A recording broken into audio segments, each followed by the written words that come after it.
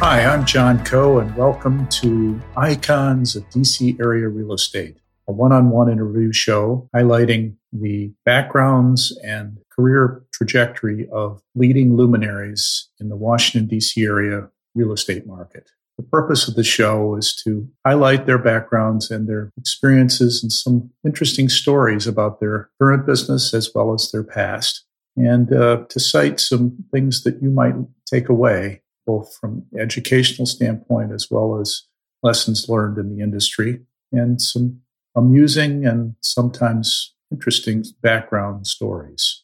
So I'm hoping that you will enjoy the show. Thank you for joining me on this episode 51 of Icons of DC Area Real Estate.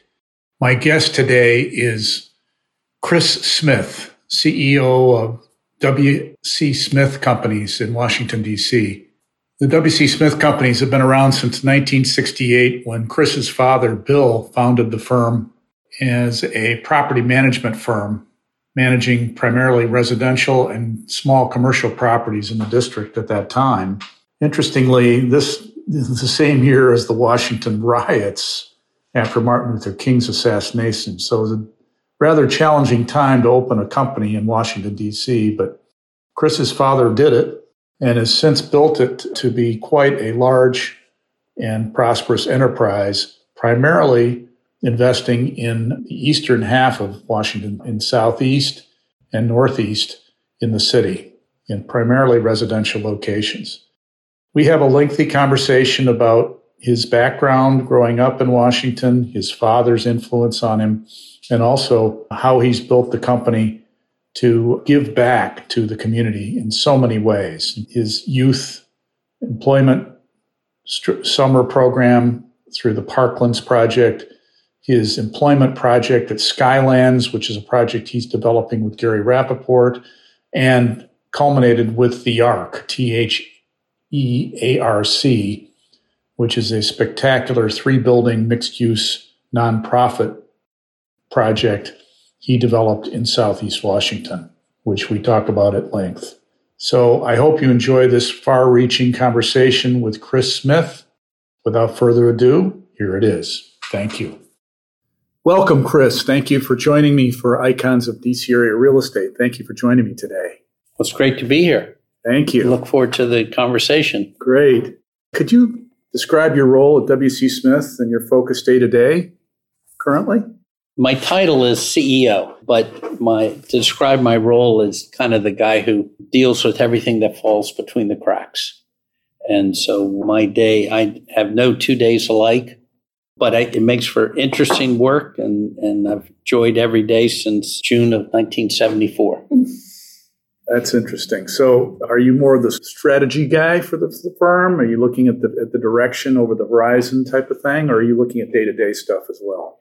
Really both. And to me, they go hand in hand. But I think of myself as one of the strategists here. We have a fairly long tenure amongst our team. So we have a number of people here that have a good history of the company, good history of Washington, D.C., and that all influences, I think, our strategy. Mm-hmm.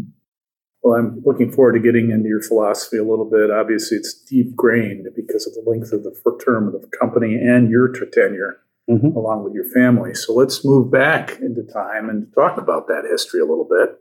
I understand you're a D.C. native and grew up as the son of the company's founder, W.C. Smith Sr. Talk about your childhood.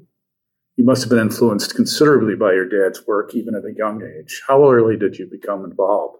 You know, as soon as I could walk, it seems like I was involved. One of my favorite things to do at an early age was, let me talk a little bit for a minute about my dad. So My dad was in World War II. He got out under the GI Bill. He went to GW, got a degree, finished that up right around 1949, 1950, and then said, what do I want to do with the rest of my life?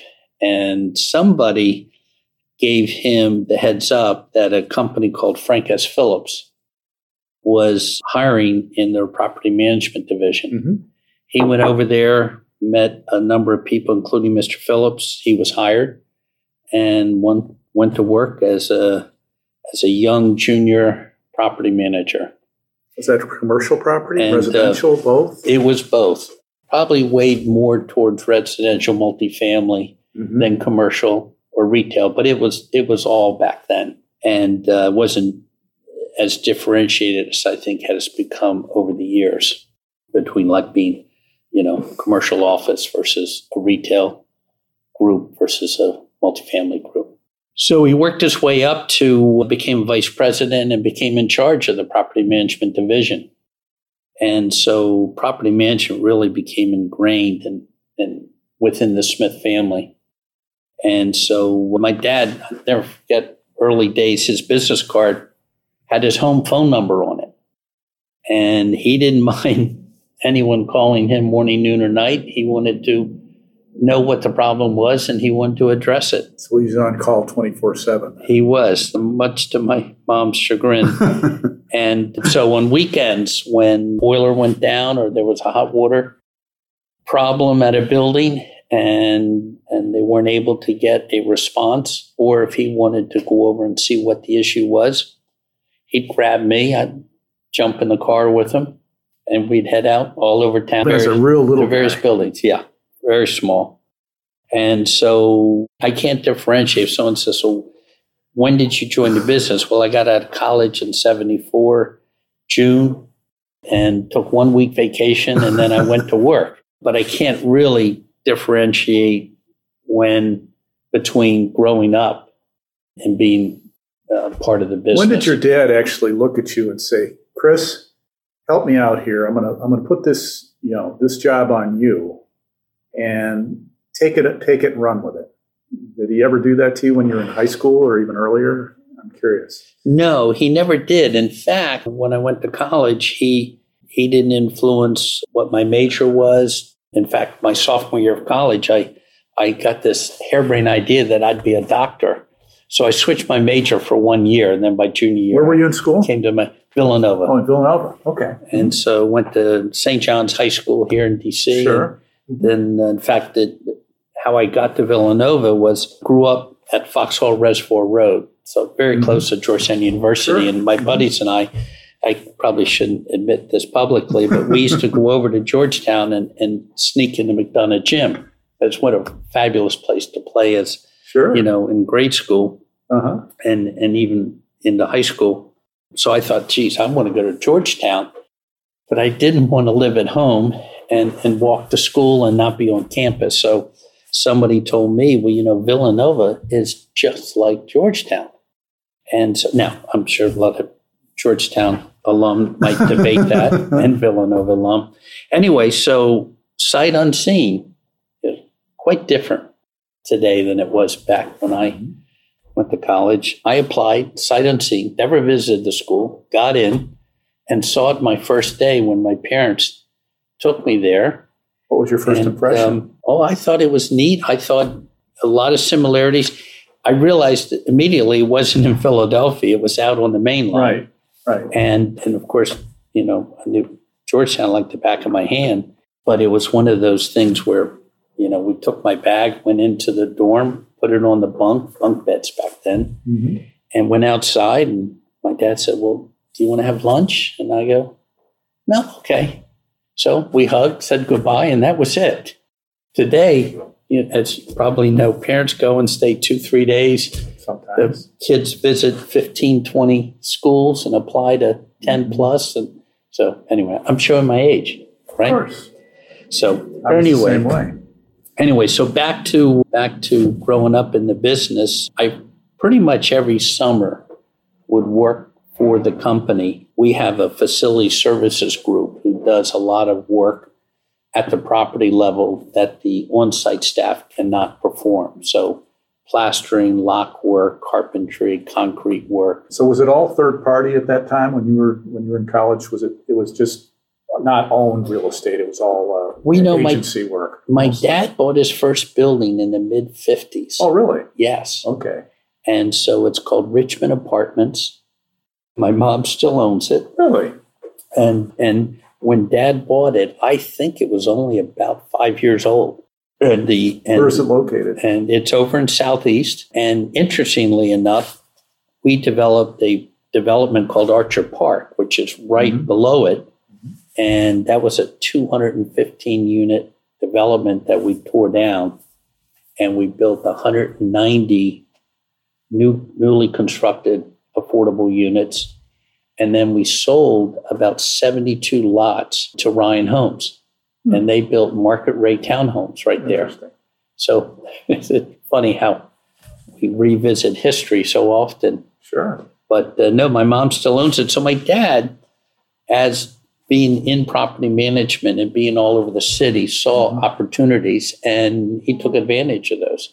So he bought properties all over the city. He owned some properties in Adams Morgan, 16th Street, Upper George Avenue. It was a combination, a method that we used right up into the mid 80s, and that was a lot of seller take-back financing. Oh, really? So there might have been an underlying mortgage on the property, so took it subject to. Sure. And then the seller would take back a second. And in fact, until things changed towards the late 80s, a lot of the investment that we did that would have been considered more affordable, there wasn't easy access to financing. And so we would have to do a lot of layering. So again, maybe purchase a property subject to the existing debt, and then the seller would give us a take-back second mortgage. Your father's first company, Phillips, got heavily into the mortgage business. They did, and now that's their business. Right. Whereas when my dad was there working, they were a full-service real estate company. They sold single-family. They built single-family homes. They had multifamily. Right. So they were like the Donahos and the Sauls. Right. Exactly. Right. Yeah. So he started accumulating some assets for himself. So what was the mix when you got into the business in 74? Was it like 50-50 owned and third party, or? No, I think by 74, it was still heavily weighted towards third party management. Right. And we had very modest beginnings. Mr. Phillips passed away in 66. And then by 68, my dad made the decision that he'd go off on his own and start a property management business. And while he's developing his business plan, we had the 68 riots. Yes. So it's a very interesting time. It's a little scary for him, wasn't it? Oh, absolutely. Absolutely. Yeah. And most of what he started managing early on were properties right in DC. Right. And they were all over. And again, when you're first starting a business, you're taking on any assignment you can get. Yeah. So he went over to 14th Street. Was he on that, in that area where all the riots took place? Yeah, we managed on 14th Street, 16th Street, Adams Morgan, east of the river, Ward 7 and 8, and Ward 5. I mean, it was quite a variety. We managed the Methodist building up on Capitol Hill, 110, 100 Maryland Avenue. So it was a real cross-section of properties, With the Methodist building, we were dealing with congressmen and senators who were renting apartments. And these were all third parties. So the ownership had to have been a little bit challenged after the riots, as far as value and keeping things maintained. And the city was going through a tough time then, wasn't it?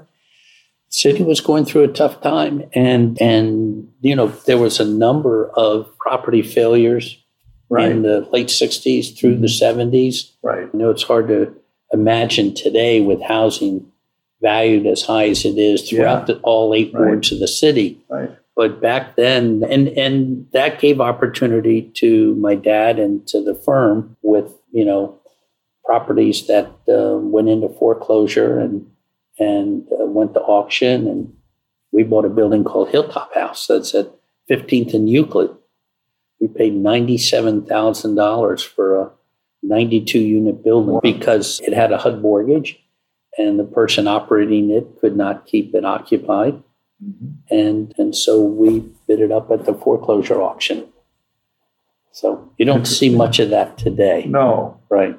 Now, I read that the big thing for the company was about 1973 or 4, where you bought it. You were involved in a huge portfolio that you acquired or were involved in. Well, National Savings and Trust was trustee for a family who owned about 8-9 assets. And so it's about 1,000 unit portfolio. And we were asked to manage that. We still manage it today. So it's a long legacy there. You always third party on that, or did you ever take ownership on it? No. Third party. Yeah. Always. Yeah. And we still, over the years, we developed a number of assignments, properties to manage from families that had owned their assets for a number of years. And maybe the patriarch of the family used to self-manage. And then when that individual may have passed on, then the heirs had to figure out, okay, Dad used to manage our 2 buildings on New Hampshire Avenue. Now what do we do? Right. And so a lot of people turn to my dad. Bill Smith was kind of thought of as the apartment doctor. And, he had no problem rolling up his sleeves and solving problems. It's an interesting orientation because most of the developers I talk to look at property management at best a break-even business. And, sometimes it's a loss leader, but they need it, obviously, to control the destiny of their ownership in the real estate. It sounds like the orientation that you took and your dad took was a whole different way of looking at things. Let's get the property, it's always important to keep the property maintained well and do well. If we make money, great, but we're not here to, be billionaires or something. It's more of the day-to-day type of thing. Is that a little bit about the philosophy of the company? I mean, tell me a little bit about that. Well, I think to your first part about maintaining the property, I think there's always been a great deal of pride with my dad and really the entire staff here at Smith Company, right, that people would recognize our properties when they would drive through a neighborhood, be it Connecticut Avenue or be it Ford. You'd say, oh, I bet that's a Smith property because more likely it has water and fencing all around it, has great landscaping, etc. But my dad also proved that you can make a living out of running a property management business. I think he also learned that through being prudent, you could invest and buy assets, especially assets that needed repositioning, and create value and wealth there. Mm-hmm. And I think that's what we did. And quite honestly, we do mostly new construction today, but for most of the history of the company, mm-hmm, we were all about repositioning existing assets, no matter where they were. And we still have a number of properties in our portfolio that are examples of that we purchased in the 70s into the 80s. Did you have a construction company early on then, or was it all just property management? You had repair folks doing repairs and that kind of thing on existing buildings. Right. But ground up construction, when did you kind of transition into that business? When we, with the TOPA law, the Tenant Opportunity Purchase Act, really constricted our business over time. Early on, there were very few examples of the tenants purchasing their building. Right. But what tenants learned is they could sell their rights to third party. Right. How old is that law And now? So, oh God, it seems to me it was 78. It's been that long. Yeah, it's been a long time. I may be off there, but it's been around a long time. And almost your whole career then. Basically. Yeah. And so, and like I mentioned early on, it was kind of a non-issue, but as time moved on, especially when the tenants and the consultants, the law firms who helped guide the tenants through the TOPA process, realized that they could package up the tenants' right to purchase, mm-hmm, and go out to third parties.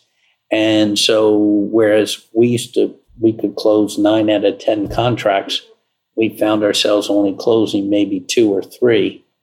And we couldn't compete with the third party. So we'd go out and spend a lot of energy and time finding the opportunity. Mm-hmm. Because a lot of assets, some assets come through brokers, but a lot of assets that we have purchased have come through either relationships with the owners or digging up the opportunity. And so when we got to that point, we said, you know what, we probably need to start building. And it was at the same time that we said, well, if we're going to build, then let's formalize our construction group.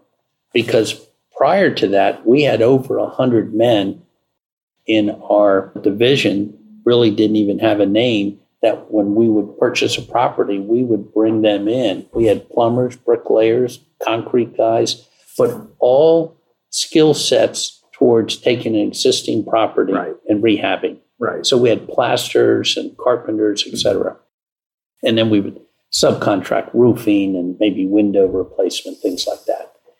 And so we transitioned from having over 100 men in our renovation group to going to new construction, where we were more a profile of the more modern day general contractor, where we have project managers and project engineers. And was that technically when you transitioned into development itself, looking at situations from a developer's perspective? Yeah, it's a very fuzzy line there, because I can't take my finger and say, all right, this is the day we really became a full-fledged development company. I think we had been doing some level of development all through the 70s into the 80s. Right. Some people around the office pinpoint 1989 when we bought Twin Oaks, 3800 14th Street.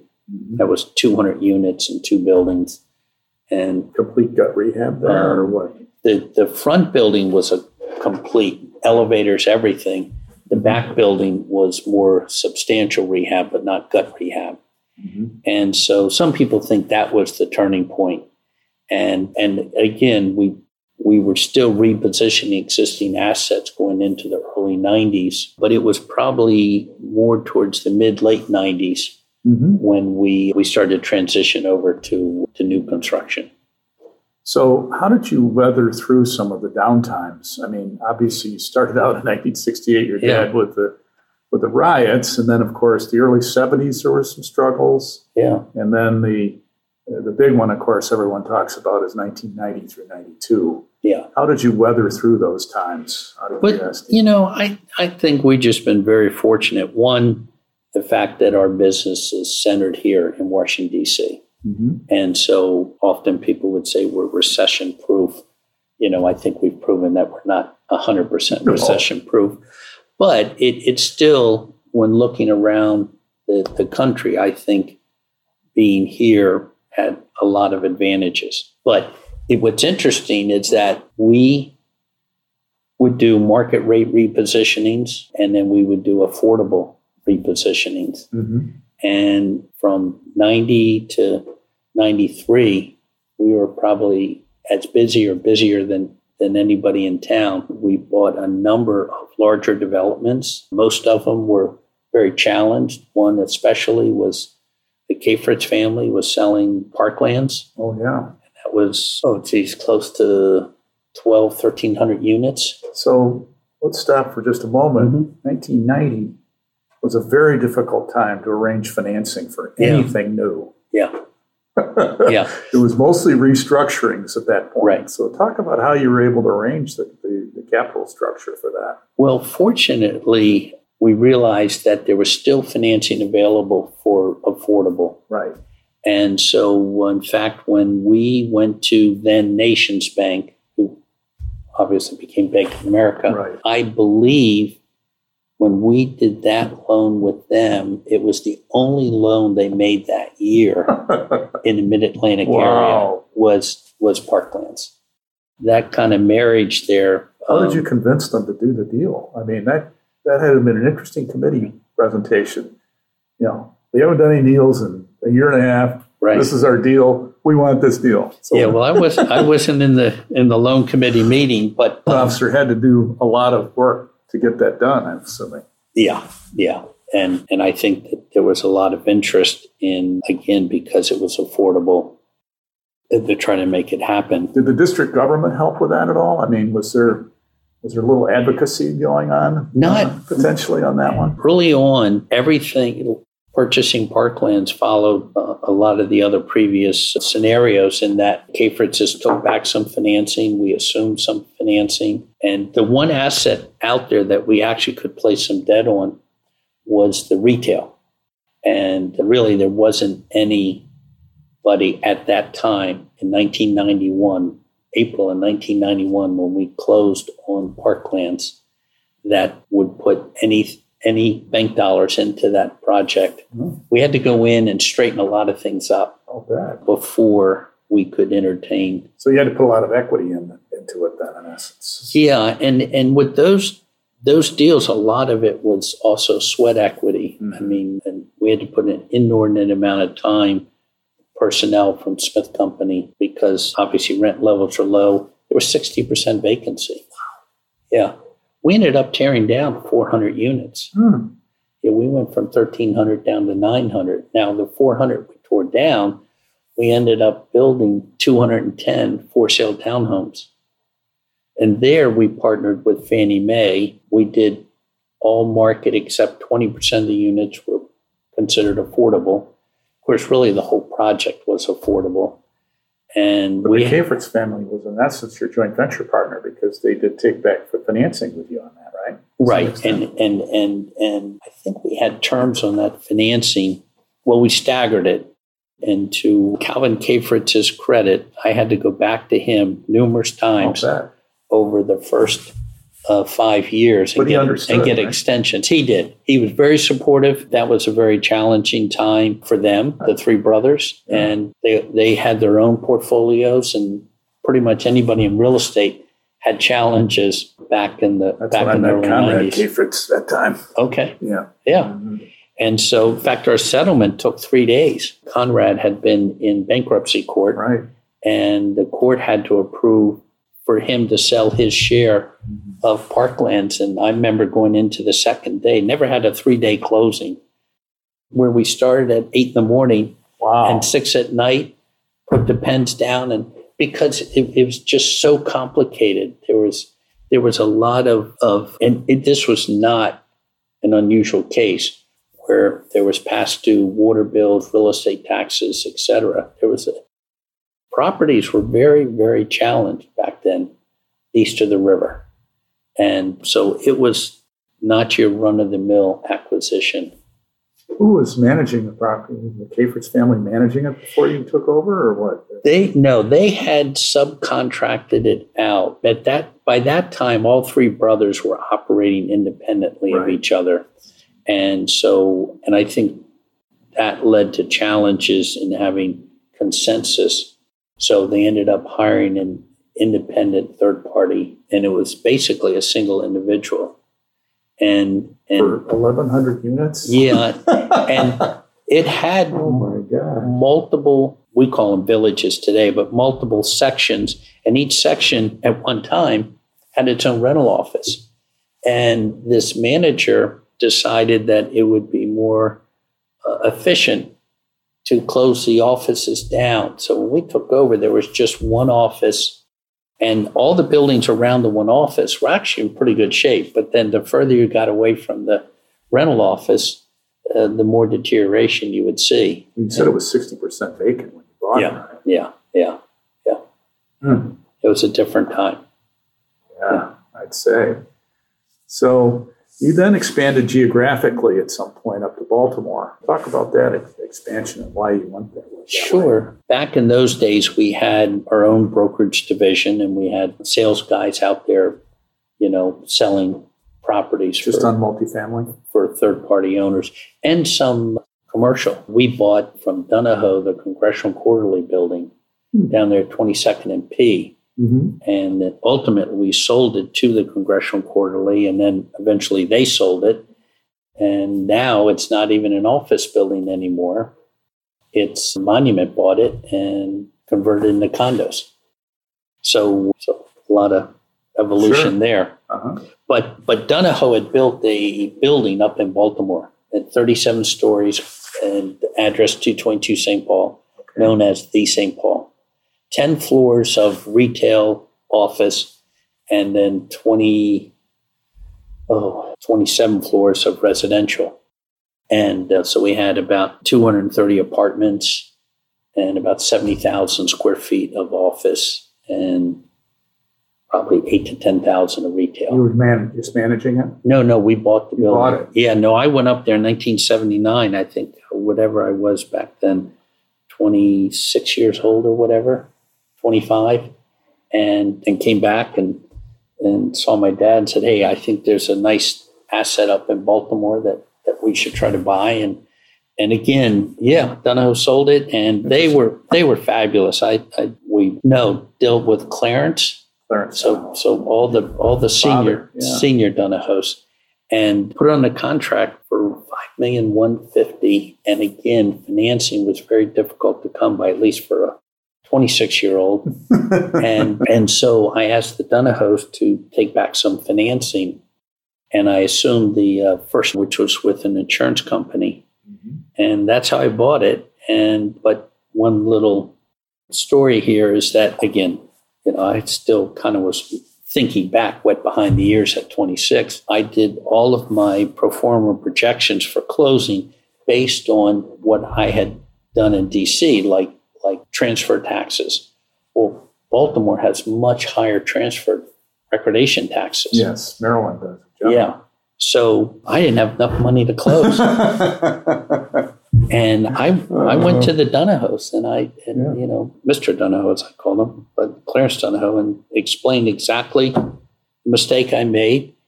And that he said, look, we're going to close. So he gave me additional, basically take back financing to cover the transfer recordation taxes. Believed in you, obviously.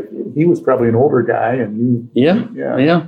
But I give him a lot of credit because, sometimes think back now, would I have done that, And so we paid back the Donahoes, and we ultimately refinanced it. And then what we did was, back in about 1982, 1983, we got the idea that we would do all-suite hotels, and we'd build a little regional chain of all-suite hotels. Really? And we would buy existing apartment buildings in downtown locations. Uh-huh. And so, it's interesting, isn't it? It was a variation of a theme, right? Take an apartment building, furnish it, right, and try to attract corporate users. Right. And so a 60-unit building 1 block north of 222 St. Paul came on the market, put it under contract, bought it. And that was our first, it's called Tremont Suite Hotel. It was all suites, and it was 60 suites, studios and ones. And we were in the hotel business. Now, we didn't try to operate ourselves, so we hired a general manager who actually worked for Conrad K. Fritz, because Conrad had a number of all-suite hotels. Yeah, right. And so we hired a gentleman, and he ran the hotel and hired the staff, and we were off to the races. So we became the overflow hotel to the new Hyatt Regency in Baltimore. And they loved us, and we're small boutique. And we picked up a lot of corporate business. And really, that was our niche. And so I'd say by the end of the first year, over 20% of the hotel, 25% of the hotel were yearly leases with commercial credit, USF&G, all the corporate housing, basically. Exactly. And so we said, wow, this is easy. So let's do another property. And we couldn't find one to buy. And we said, well, we got 222 St. Paul, and really went back and forth, and ultimately decided that we would convert 222 St. Paul. So we ended up with 2 all-suite hotels. And ultimately, though, we didn't expand. We didn't go to Philadelphia. We didn't do it here. We didn't do it in D.C. And after operating the hotels for a number of years, we ultimately, about almost 10 years ago, sold the hotels and got out of the hotel business, and really prior to that, had made a strategic decision that we really wanted to focus on DC and DC centric. We've managed property for years in Maryland and Virginia, but even that management has lessened, and really our focus is DC. And then even within DC, it has become particular neighborhoods like Noma, Capra Riverfront especially. Sure. So you really didn't want to expand that business, even though you're doing really well with it. It's interesting. Well, it became a hard business, and we hit it at the right time. I see. Baltimore was having a renaissance. We had Mayor Schaefer, Right. who then became Governor Schaefer, That's and right. what he did to the Inner Harbor starting in The Rouse 1980, Company. 81, Right. exactly. Yeah. And so Baltimore was on the upswing. And then they opened up their new convention center, I think probably 81, after Inner Harbor in 1980. And so they were attracting a lot of convention business, which was filling up the hotels. And the developers started building new hotels. It got a lot more competitive. And so by the late 80s, we had our hands full. And then, of course, the challenges of the early 90s. Anyway, so. Yeah. Going back to Parklands for a minute, the same year that you acquired that property, you formed the Summer Youth Employment Program. Talk about that and, why you did it and the impact on the community. Early on, it was when in working in underserved neighborhoods, a lot of things became glaring. The city, and go particularly back to that time in the city's history, early 90s, where the city was not delivering on services to the broader community, all 8 wards, but especially east of the river. So rec centers either were being manned part-time, so rec centers weren't even open all the time, or they weren't open at all. We had rec centers, if you can believe it, in Ward 8 that were closed. Now, the fields were still there, but they weren't being maintained. So we thought, well, you know what? We have a lot of tasks around our buildings that could be by high school students. Why don't we give them a job during the summer? And so we started the Summer Youth Employment Program. And it was as simple as, we would convene, we would open it up to our various properties that parents could sign up their kids. And we literally it was a little more organized than this, but literally getting a lot of brooms and rakes, getting them their Summer Youth Employment T-shirts, and giving them work to do around the various properties. Mm-hmm. That's where we started. Today, it's evolved it's far more organized. They do multiple college visits during the summer. The work, there probably is still some raking of leaves or sweeping, but most of it now is working in the on-site rental offices, down here at the main office, working in construction, so working for these all high school different divisions. High school kids? Yeah, 14 to 18. Okay. And it's a 6-week period, and we've always paid above minimum wage. And like I mentioned, so the team here really every year strive to improve it. So visits to the Kennedy Center, other type of cultural experiences. So this is a 30-year-old program now. Yeah.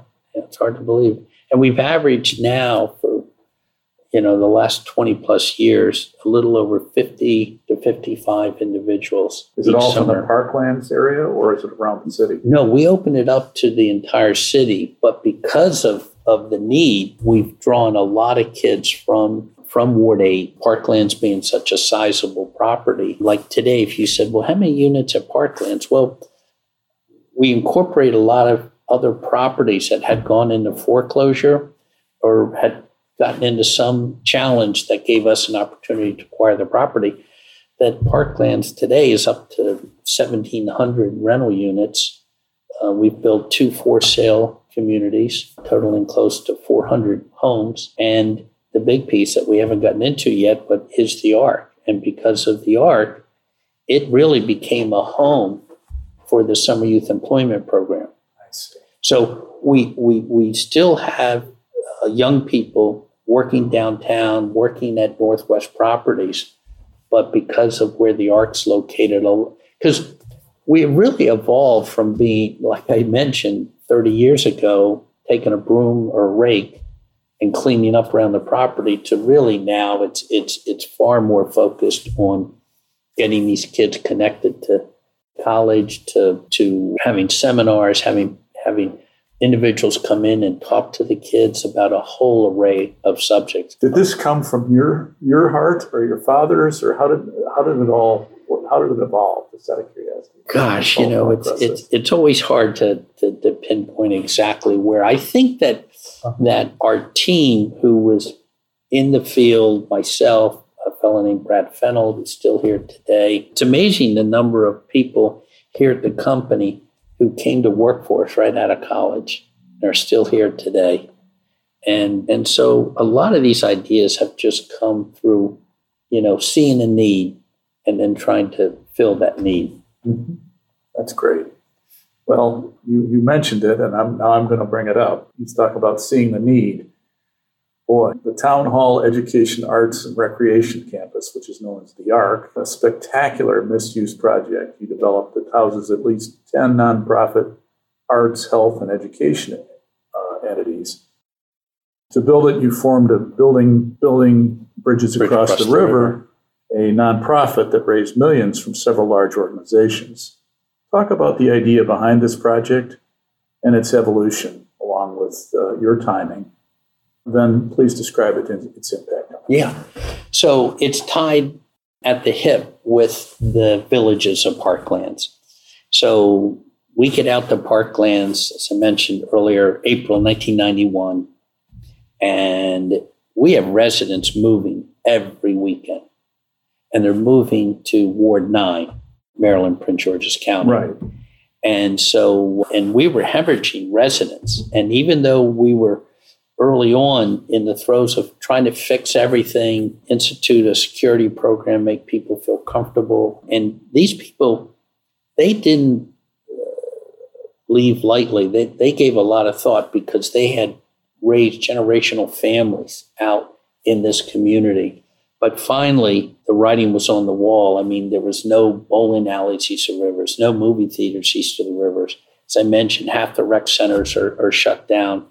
There's just no entertainment for the exactly. children. So at Parklands, we decided that we needed to do things that maybe other properties in that community didn't have, or even in the city.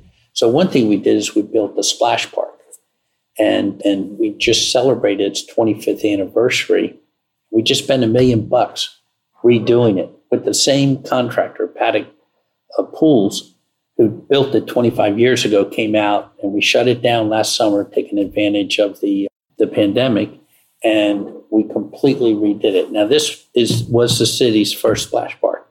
And I don't know, John, if you've ever seen it, but when it opened, it to a lot of fanfare because the news was out, everybody was out. Fannie Mae, who's been a very good partner of ours at Parklands by financing the end loans and all the different multifamily buildings. And so, but, it has... Is it walking distance from the ARC? Exactly. It's 2 blocks away. 2 blocks away. So we have an island that the kids can swim out to, and then they climb around. They have cannons that shoot water and all kinds of crazy slides. You climb up and slide out of the frog's mouth, everything.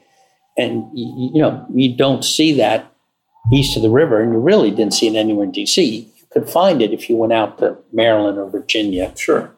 In newer properties. So we opened that. And our plan was to open the splash park and then also do a small gym.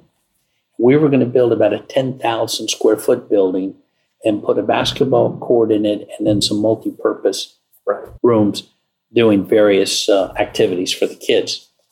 Well, when we opened up the splash park, we had over 400 kids that first day in the splash park.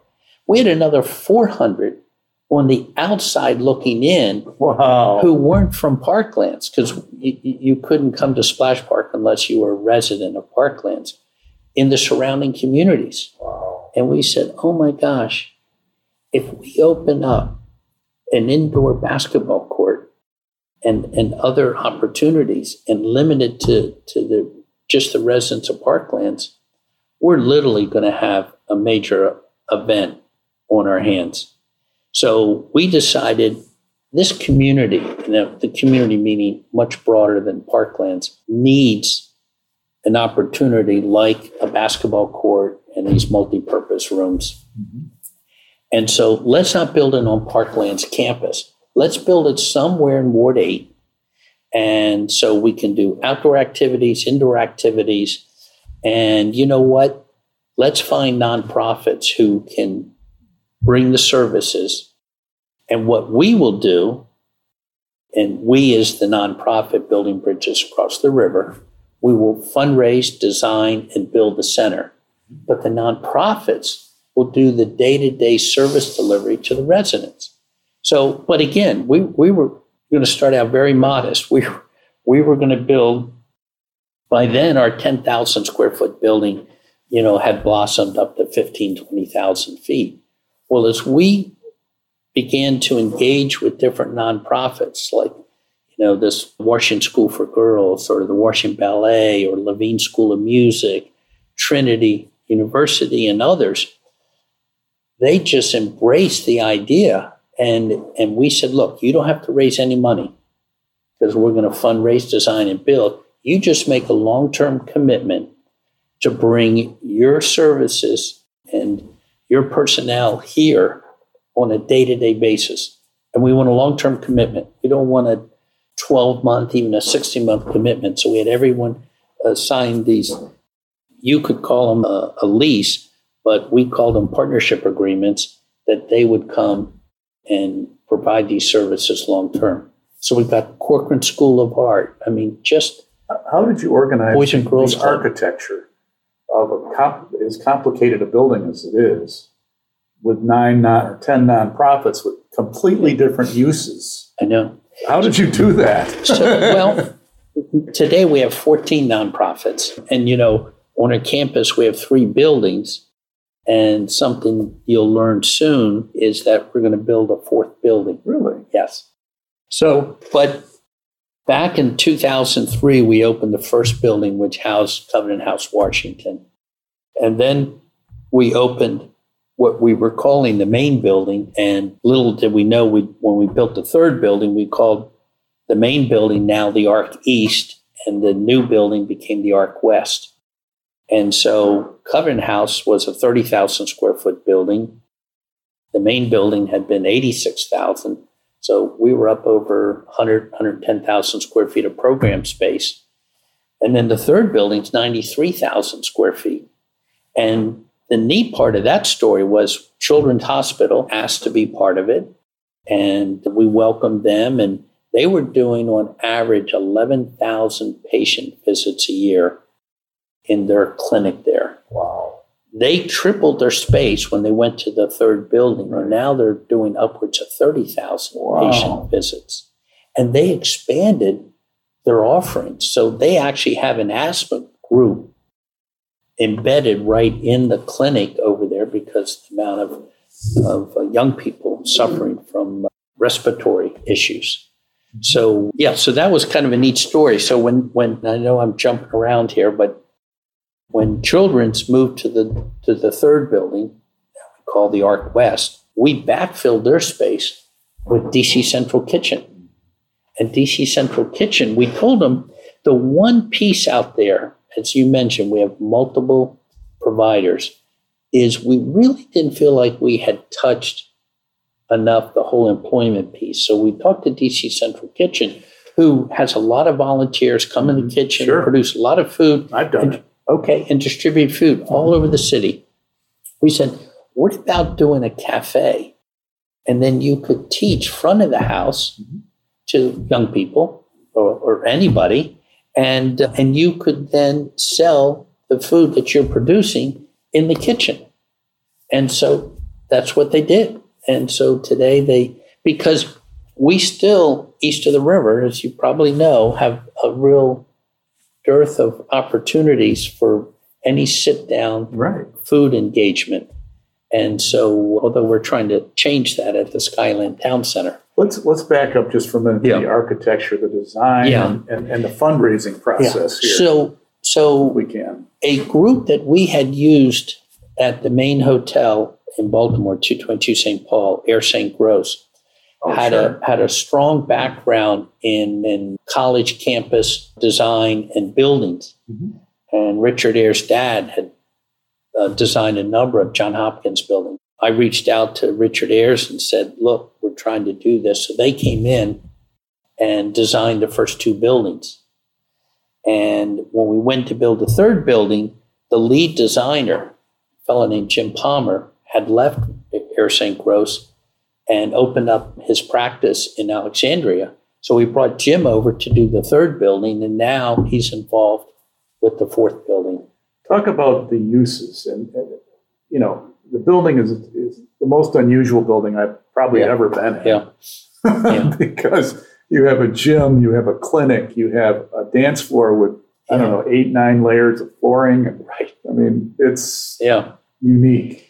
So, you know, and thank heaven we had a group like Air St. Gross and their team who had designed schools. So they understood how to design a theater, how to design a gym.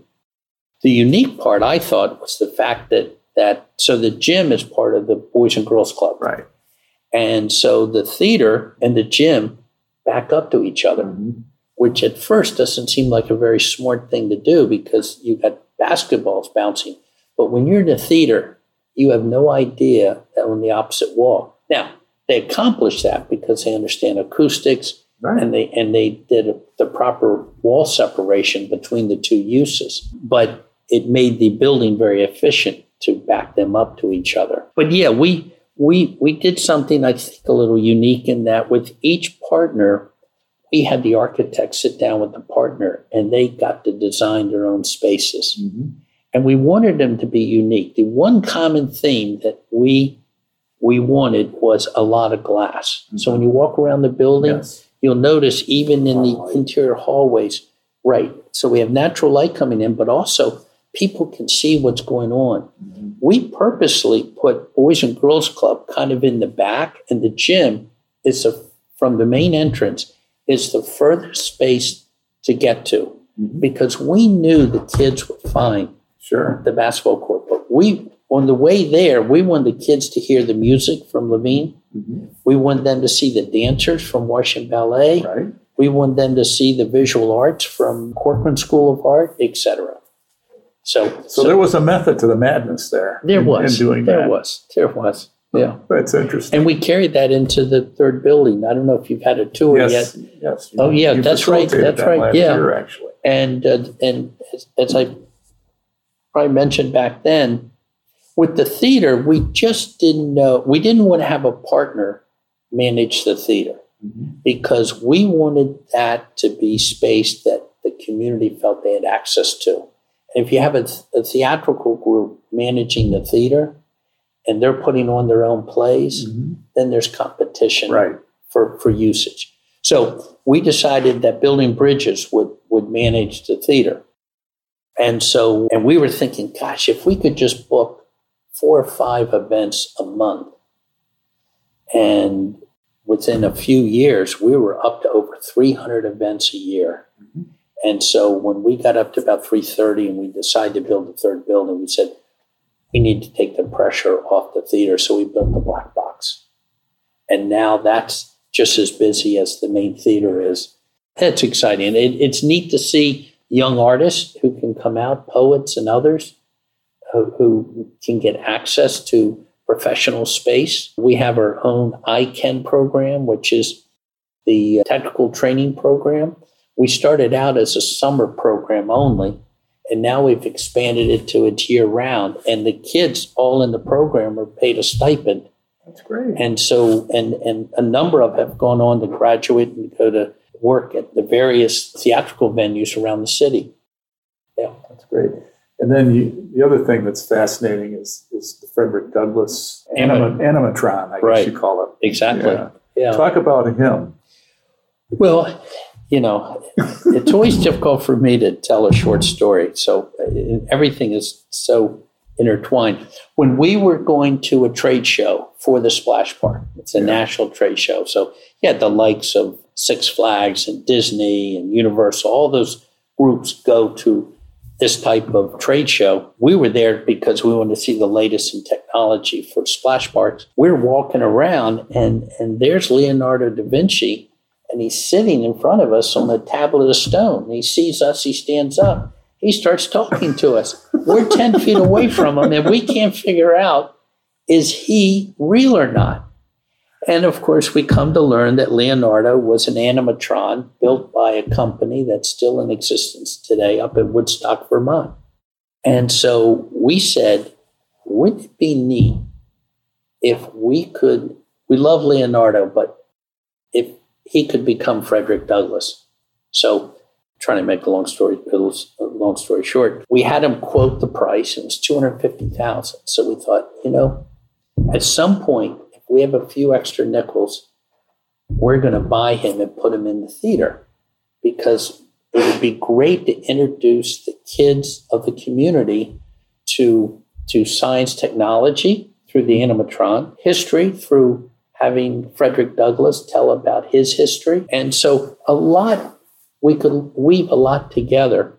Anyway, so by the time we actually got to buying him, price had gone up. It was $500,000, but we had raised enough money to build a building and pay for Frederick Douglass. And so, but we made one fatal mistake, and that was that Frederick Douglass, who we house in the room, his study replicated from the house that he used to live in over off Morris Road in Southeast.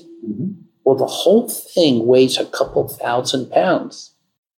And when we want to use them, we have to roll them out, hook in the hydraulic lines, the pneumatic lines, and it would take a huge team to bring them out.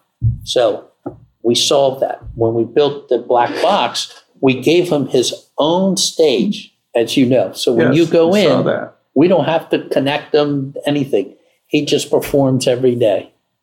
So could you move him easily then in that black box or within there? I mean, could you take him on the road, for instance, or not? Or would he have to be there? We could, but we don't. Yeah. I mean, he just resides there, and he's set up such that when you see him, you're seeing the outside of the house. You see through the window. Right. You see the back of his head as if he's at his desk reading, and the whole room turns. Right. And then he sees you, stands up, and he has 50-some speeches that he can relate. And we tailor them to the audience. So if he's dealing with grade school kids, he'll do one speech and it's shorter in length. To if he's dealing with adults, he gets into some of the more serious challenges he faced as a black man. Well, he actually met with Abraham Lincoln himself, I believe. Yes. Yeah. Right. And used to walk over the Frederick Douglass Bridge. So a lot of neat things to tie into historically, but also from a technology standpoint. So we didn't get into all the real estate aspects of the Ark, which I know are detailed. So you had a deal with the district government, correct? Yes. So the land was owned by the federal government, by the National Park Service, and under the jurisdiction of the district. And we set out to get the district and National Park Service to sign a 99-year lease.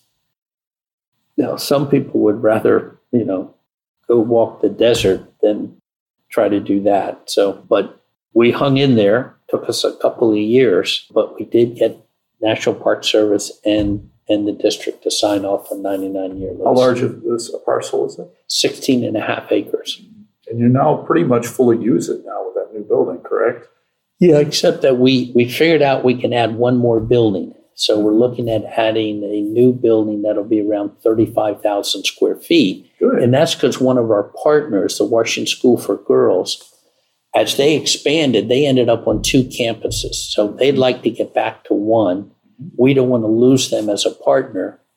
So they will, when we build a new building, they'll leave their 9,000 square feet and move into 25,000 square feet. The nice thing is we'll backfill their 9,000 square feet with another deserving nonprofit. So each of these nonprofits raise their own money. There's no big bucket of big building. You don't have a redistribution. No. In fact, a lot of people said, look, Chris, you know a lot about building buildings and financing, income producing buildings, but what do you know about building a building and take all these separate nonprofits and have them operate under one roof? Right. And so didn't ever quite admit that, yes, you're right, we don't know anything about what we're doing, but we think we have our head screwed on right, and we think we can figure it out. And so our model was to the nonprofit is if you will come and pay your proportionate share of the operating costs of the building, so heat, light, power, trash, cleaning, insurance, landscaping, we will build a facility and we will then maintain the facility. And everyone signed up for that. And we haven't lost a nonprofit. We had one partner who the founder of the nonprofit retired and the nonprofit went out of existence. But for that, everybody who joined us in 2003, 2005 are all there today. Now, Corcoran, ceased to exist and was taken over by GW, and GW stepped in and has maintained in their funding the Art Reach program. So it's still called the Art Reach, and it still says Corcoran, but it's GW supporting it. So it's almost like a reciprocal easement agreement or a condominium association agreement to some extent, right? Exactly. Yeah. But they don't pay a mortgage, and they didn't have to pay for the upfront cost to build their space out. Right. Yeah. And your fundraising effort, as I recall, was led by Bank of America, right? They're the lead fundraisers. It was a three-legged chair. It was Smith Company, it was Fannie Mae, and at the time it was Nations Bank. Nations Bank, okay. So we got those two on board, and we basically each put up $300,000 on what was no more than, I swear, at the back of an envelope concept drawing. And so that gave us our first $1 million. And with that $1 million, all of a sudden we had credibility because we had tried to lay some groundwork. And how much have you raised? Well, we're talking to a lot of people, and we didn't have the credibility. But boy, with Nations Bank and Fannie signing on early, then gave us credibility, and then we went on to raise, as you know, millions and millions. Yeah. Sure. So simultaneous with that project's evolution, the D.C. government was taken over by the Financial Control Board about that time to oversee its financial. This led to the eventual election of Mayor Williams, who was catalytic in restoring D.C.'s image and financing system as mayor. Talk about how your company managed through these uncertain times. It was challenging in that we would never have, I think, built the Arc if the district had opened up their schools, especially east of the river, for after-school activities, and had opened up their gyms, had opened up their theater to local groups. But the city could barely clean the schools and pay their bills. And in some cases, they didn't, right, back then. So it was challenging for the whole city, especially challenging east of the river. There were strong voices in other parts of the city. So when a stop sign was taken or there was a pothole or missing sidewalk or curb, residents were fairly vocal. But east of the river did not get the same attention as the rest of the city did. The whole city was challenged, but especially east of the river. So having Tony come in and establish credibility around the country with Wall Street and people financing new development was just extremely important. And then we could start to begin to see the changes. And then they continued through Adrian Fenty with his focus on schools. I mean, back during the control board days, we adopted probably half a dozen schools. We got involved with Lou, Johnson Junior High, Garfield, Green Elementary, Patterson Elementary, because they had very nice principals who cared, who had very little resources. When we went to Garfield and we toured with Dr. Peel, the then principal, who was one of the founding board members at the Arc, we went into the boys' bathroom and none of the stalls had doors. There was no toilet paper. There was no paper towels, and there was no hand soap in every bathroom. And we had to ask, are young men going to come in here and use the bathroom with no stall doors, no toilet? I mean, were the girls' rooms the same? They were a little better, but not much. I tell people the story and they really don't believe me. They humor me, they listen, but they don't. But I was there with a fellow named Skip McMahon who helped co-found the ARC with me. Right.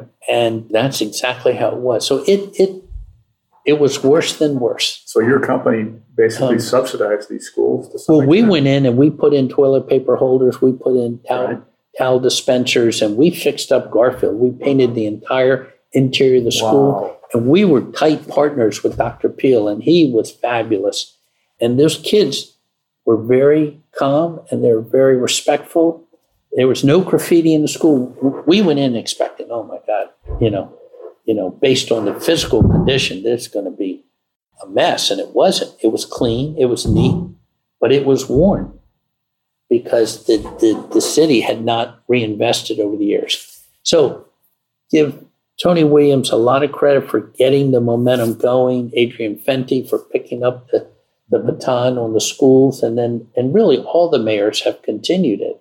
So now Ballew's a brand new school, and we have a number of brand new schools east of the river. It's interesting. You became the backstop, it seems like, for a lot of these neighborhoods. If it weren't for your company, you wonder what would have happened to some of these areas, what you came up with. Well, certainly we've been happy and that we've been a part of kind of the revitalization, rejuvenation of east of the river, especially Ward 8, another project. But, we had great partners. And again, I mentioned Bank of America and Fannie Mae. The ARC is in Oxen Run. Sure. And it's a long swath of land that travels through Ward 8 to northwest having Rock Creek Park. But you have a beautiful stream that runs through it. But it's always been viewed as a negative, not a positive.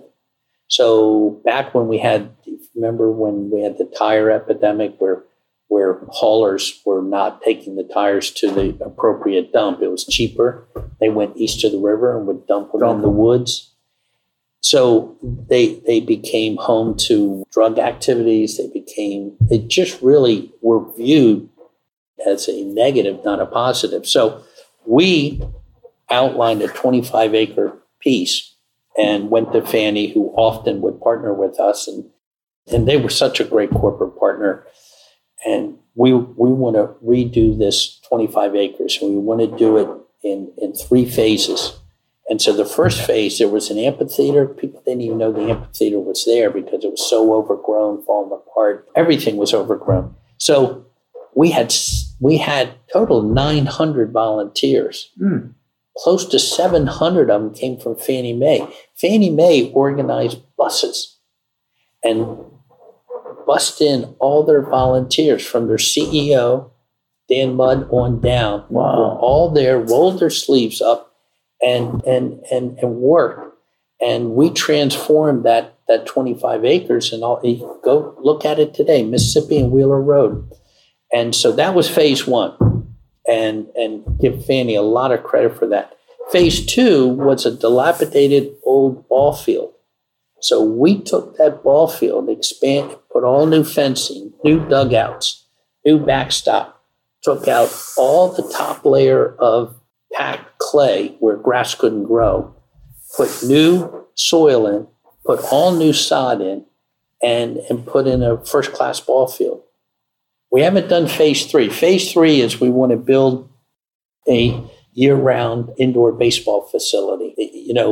Once you capture the interest of these young people, you need to keep them 12 months out of the year. There's too many other opportunities to do other things that aren't beneficial. Now, it's not. You said Mississippi. Is this walking distance from the ARC site? It's a nice walk. It's a nice walk. I'd say it's every bit of a half a mile, 3/4 mile walk, right down Mississippi Avenue. Sure. Yeah. Got it. So your company started building for sale housing as well. Was this market rate or affordable housing? And how closely did you work with the DC government and working with the housing stock? It's been both. And we're not for sale housing developers per se.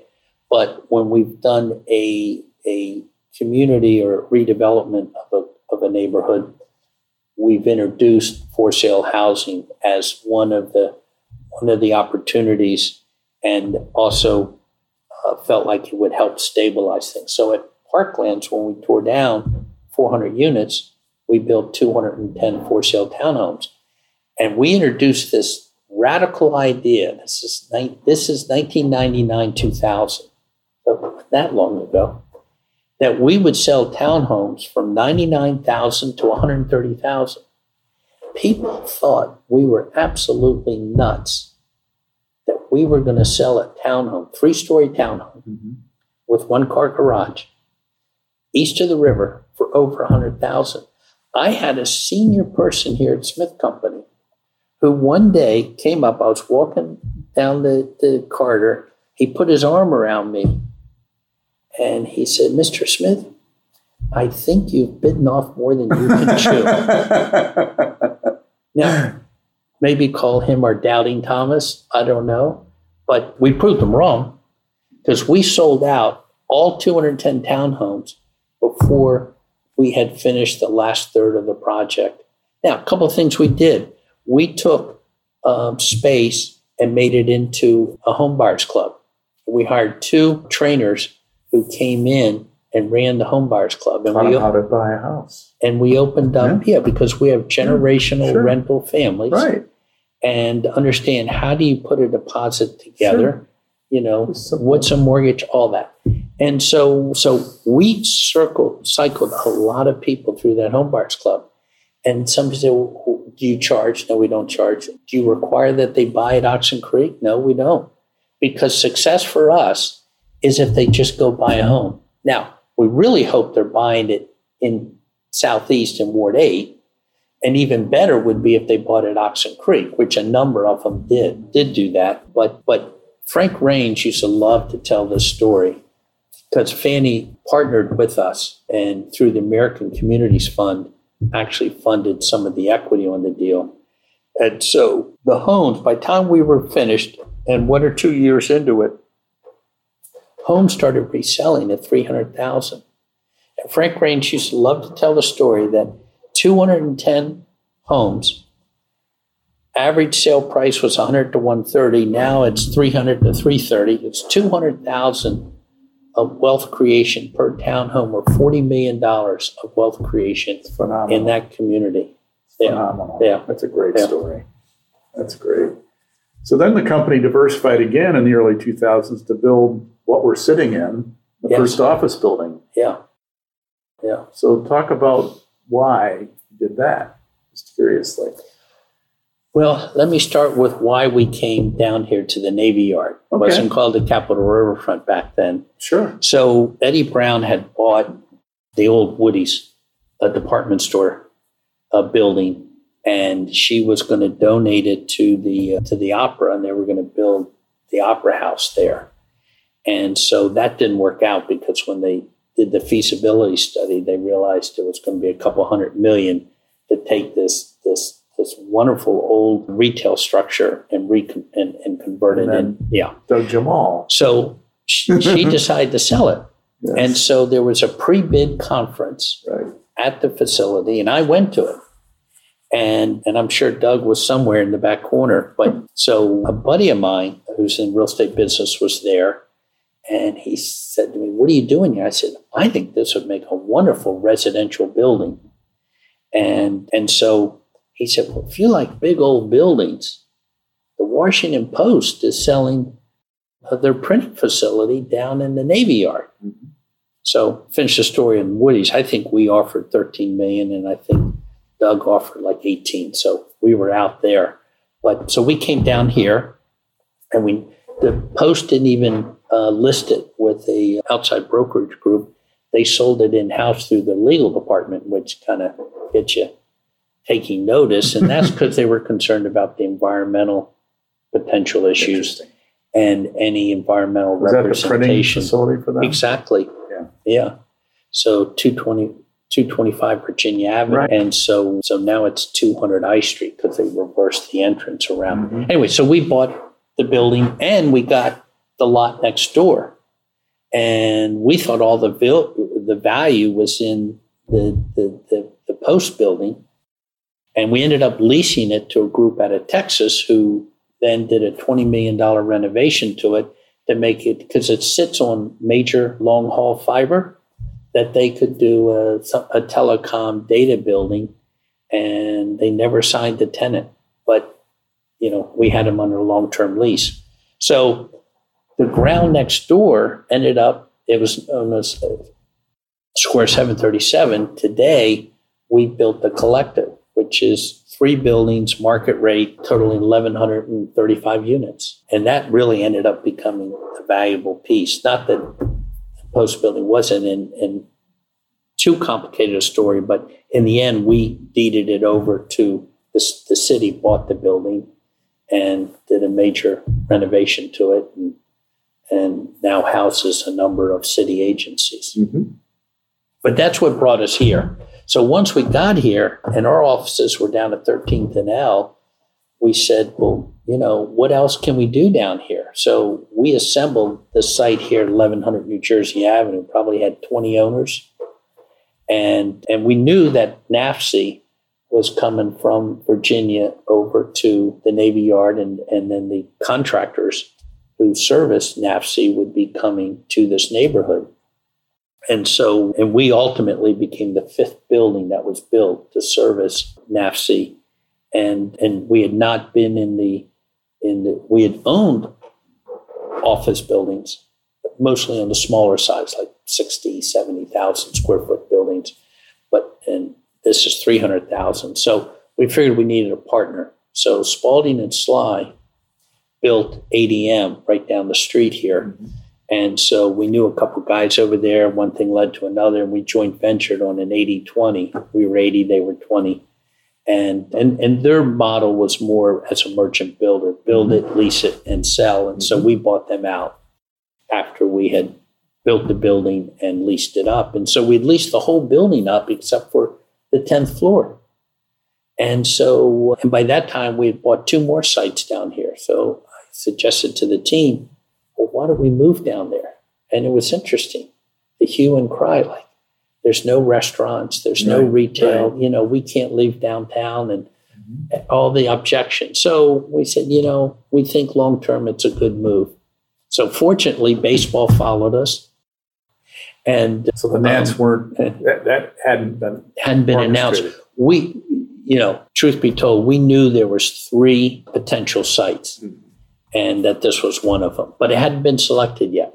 So we got lucky because with the Nationals coming down, it softened up some of the. And this was before, at the time, I think it was Mayor Fenty or was it Williams, when, Forest City took the Navy Yard project on that RFP. Yes, that was under Williams. That was Williams, okay. Yeah, and Eric Price was in place, Steve Green. Right. And that's how we got the Canal Park. So we're underway to build this building, and we'd assembled. We had to give everybody non-contingent contracts, which meant that's the only way we could get people to take us seriously, because a lot of people had tried to assemble different sites down here, and they were tired of these contingent contracts that would fall out. So we said no contingency, which meant any one of the parcels in here could have been a spike and could have held out, but no one did, and we assembled the whole thing.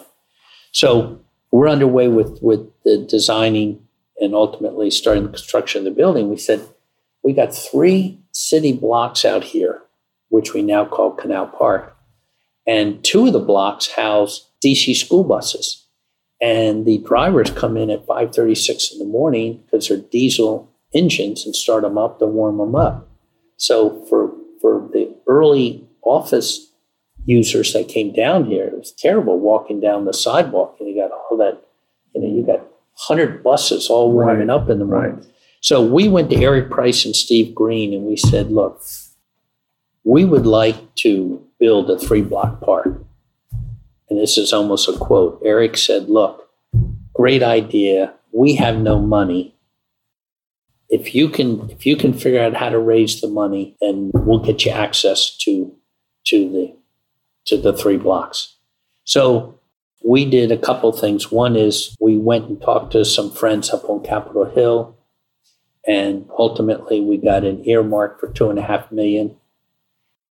And then Andy Altman, Office of Planning, kind of got jazzed by it, and they got JBG as a proffer to the Department of Transportation right, building, to put up another $2.5 million. Next thing you know, we got $5 million, and then so we created Canal Park Development Associates to again fundraise, design, and build a 3-block park. And so it took a number of years to actually get it. JBG in that mix? Were they helping you? They were had a seat on the board, but basically it was the team here at Smith Company who just managed the process of building the park, and we used something called New Market Tax Credits to help boost the dollars, and we opened now whatever it was 7-8 years ago, and we've got ice skating in the winter, and we got the fountains during the summer, and we've got a restaurant over there, and just a nice place for the residents that live in the community to the office workers. So you talked about Canal Park and Oxen Park. What about Archer Park? So Archer Park is an apartment building. It's 190 units, and it's built as affordable housing, but it has the park name on it. Okay, so that's just a project. Yeah. Okay. So in essence, what you've done with the Arc and this Canal Park is when you develop, you look at the surroundings, the neighborhood usually, when you think about things. What impact can we look at to improve the neighborhood that our properties are in? Exactly. That's a principle we follow. So our communications director, who heads up a lot of our philanthropic efforts and a lot of the asks that we get from groups, and what we explain is that we go all in when we're in a neighborhood. So we're just not going to do the bricks and mortar. We want to see how we can improve the public realm and the physical and the city assets that are around there. So is it a school? Is it a park? Whatever it may be. So you bring the Midas touch to a neighborhood, basically. Well, I mean, we're just trying to do our part. At the Skyland Towns. I was about to get into that project, so let's go there. Well, if I back up a second, we did a development called Sheridan Station, and it was the old Sheridan Terrace public housing. The famous story that back when Clinton was in office, he used to go out on Suitland Parkway to Andrews and used to drive by this dilapidated, vacant public housing, and eventually, from what I understand through comments he may or may not have made about, this is terrible having all this housing need, and we have housing and it's vacant. The Housing Authority tore it down, put out an RFP. We responded. We ultimately were chosen. And it was one of the last Hope 6 done. And we did a mixed income community, 336 homes we built, everything from multifamily to townhouses. We also built with that 80 for sale units, most of them market, but also a number of affordables. But anyway, so we're building that project, fairly visible, fairly sizable. We had a ton of people come to us and want a job, because anytime you see a huge construction job, you associate that with the opportunity for employment. So there's nothing worse than having your on-site construction team try to manage individuals who are looking for, they're either underemployed or unemployed. And, superintendent, he's just focused on budget and schedule. And so, but he'd give out applications, and we did hire people from the community, but we didn't like the process that we were part of. And so with Skylands, I went to Gary Rappaport, and it was no sell. I mean, Gary was on board as soon as I mentioned it. I said, let's do it different this time. Let's not have individuals just flood the construction trailer looking for applications to get a job. Let's lease retail, a storefront, and let's make it into the Skyland Workforce Center. And again, we pitched to about half a dozen nonprofits saying, look, all you have to do is bring your programming services. We'll pay the rent. We'll outfit the space. You just commit to come there. And so we have the Skyland Workforce Center right there on Good Hope Road, right across the street from the Skyland Town Center. And it's been operating now about 6 years. So Gary and I funded it the first 3 years. And it was not inexpensive. And so probably invested well over $750,000 between Gary and I to pay the rent, to pay. So we hired some staff to manage the So is this kind of like an employment agency? Exactly. It's a storefront. You go right in. We renovated the whole interior of the space. And so individuals go in and they get connected depending upon their needs. So there's an intake. And once we learn past experience, maybe challenges they have, because there's a reason someone's unemployed. It might be education related, might be health related, it might be a number of reasons. The intake group then tries to figure out, okay, you should work with this group. So some of the partners like Bite Back, they do computer training. So other groups are teaching soft skills, and it's a real collaboration. And so Bite Back had a great idea. We outfitted this large room, bigger than this room, with about 18 computers set up in a training setup. And so when they're not having training, we open it up to the community, and the community treats it like the public library. They come in and sit down and they use the computer. So That's great. Yeah, a lot of great synergism there. And so Almost like a mini the Ark in some respects. exactly. So we went to the Ark after our third year and said, why don't you consider taking this on as one of your extensions? And they have. And now Skyland Workforce Center is part of the Ark. Interesting. Yeah. So in essence, you rolled your investment into the Ark kind of thing. You and Gary did to some extent. Exactly. I see. Well, that's interesting. So talk about Skyland. How many hours or days or months do you have? I had breakfast with Gary last Friday. Okay. And I said to him, I said, you and Chris need to write a book about this project, literally. Yeah. Write a book about it because it's a 20-year saga, basically. And with him, 20, I don't think you've been in it as as long as he has. No, we're a couple years less. Yeah. Yeah. But, I mean, I've known Gary for 30-some years, and we talked about, I mean, he told me when he got into it, I said, Gary, when he first mentioned it, I said, Gary, this is a huge mess. I mean, there's 20-some owners. And, I mean, just what a mess here. Why do you think he said, John, I have this really feeling that I really want to give back to the community. Right. It's really important to me. Right. And so talk about that feeling, and then he meets you, and you guys almost hit it off immediately because you have the same kind of philosophy about it. And, he hasn't wavered at all from that vision that he had now 20-some years ago. And so he was working with then, it was the local quasi-government agency that was managing the disposition. The Anacostia Waterfront? NCPC. Oh, NCPC, yes. Yeah. Uh-huh. So the RFP was to develop an all retail. So through eminent domain, they would take the 20-some different parcels and make it into one site, and then Gary would redevelop it with the new retail center. So then somewhere along the way in that first year or two, NCPC said, you know what, we want residential. And Gary says, well, I'm not a residential developer, I'm a retail guy.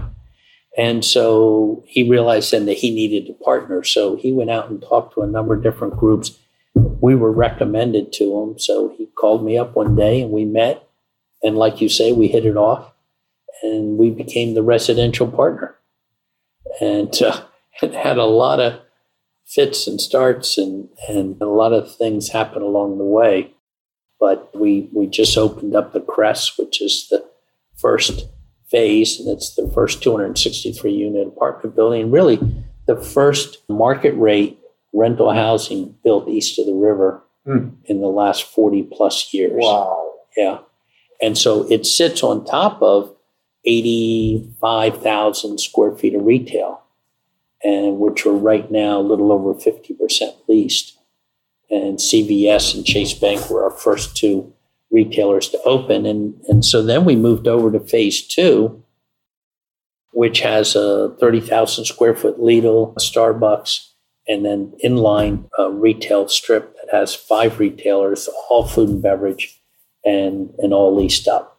So how's the residential leasing going? Very well, very well.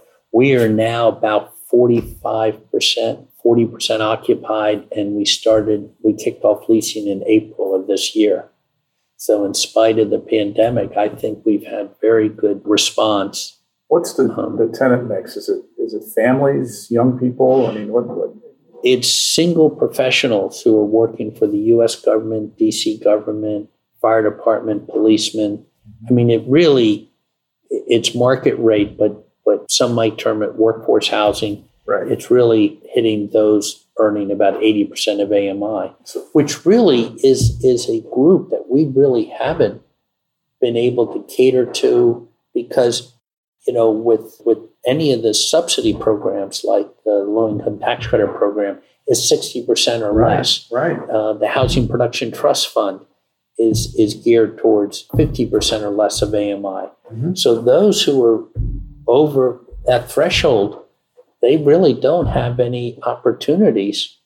And so that 65% of AMI to 100% of AMI really is an untapped so market. What's the monthly rent there where that bucket fits in essence for people, on an individual basis? Yeah, so 2-bedroom, 2-bath units rent for around $2,400, mm-hmm. and the 1-bedrooms are about $1,600, $1,650. Mm-hmm. Whereas if you go into downtown Washington to rent there, $5,000 to $6,000 a month for a 2-bedroom apartment, right? At least. Well, it's a range of $3,500 to $5,000. Okay. And the 1-bedrooms, depending upon size, and our 1-bedrooms are fairly sizable, but 1-bedrooms can range in the low $2,000 up to $3,000. Oh. Yeah. So, and the views of downtown on what's the north end of the crest is just spectacular. I mean, you just sort of sit up there on a bluff and looking down into the city. It's kind of neat. It's interesting as you drive on Alabama Avenue, which is one of the major arterials. Yeah. Some of the views from Washington there are the best in the entire city. Oh, they are. They are. Really. It's amazing. Yeah. So, let's now shift to your company and your team a little bit. I read an article citing a few key employees, such as Brad Fennell. You mentioned his name. Mm-hmm. It's been 30 years. Describe your company culture and how it evolved, Chris.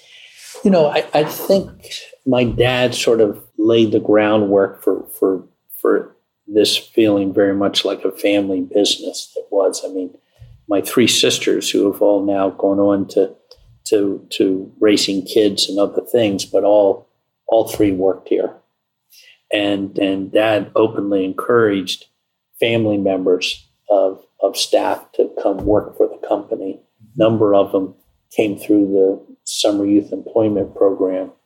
A number of individuals like Brad Fennell, another young man, he's not a young man anymore, but Pat McKenzie used to work for the company during high school.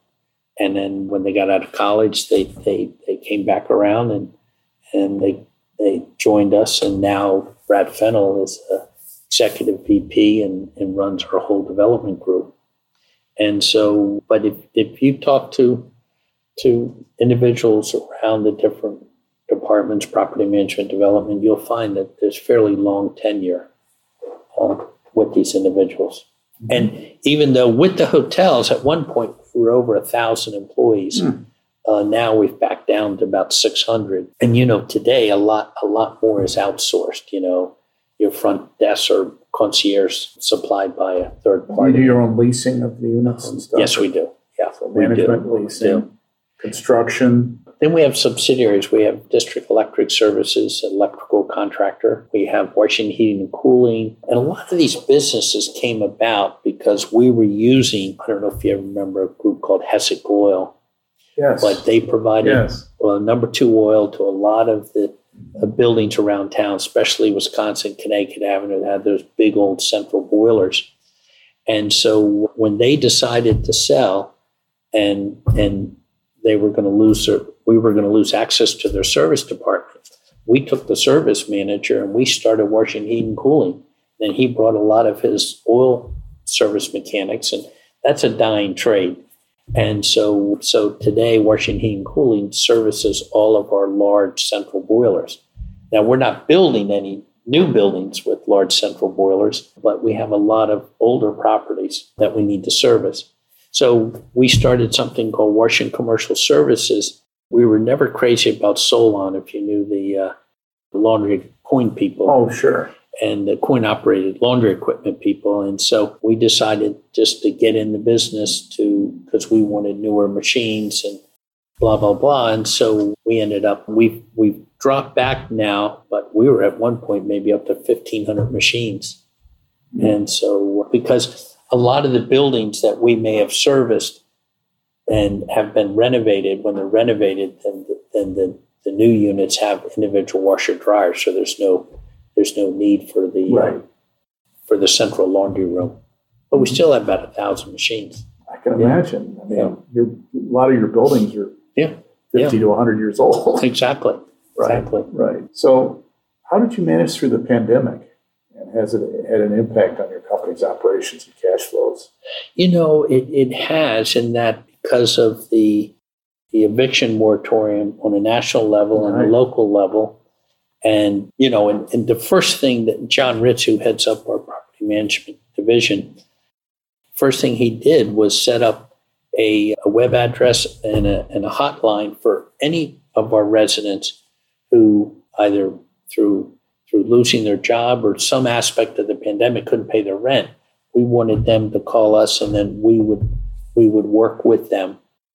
And so, but I'd say through the height of it, so maybe starting last summer through the fall into the spring, I think our accounts receivable was increasing by $500,000 a month.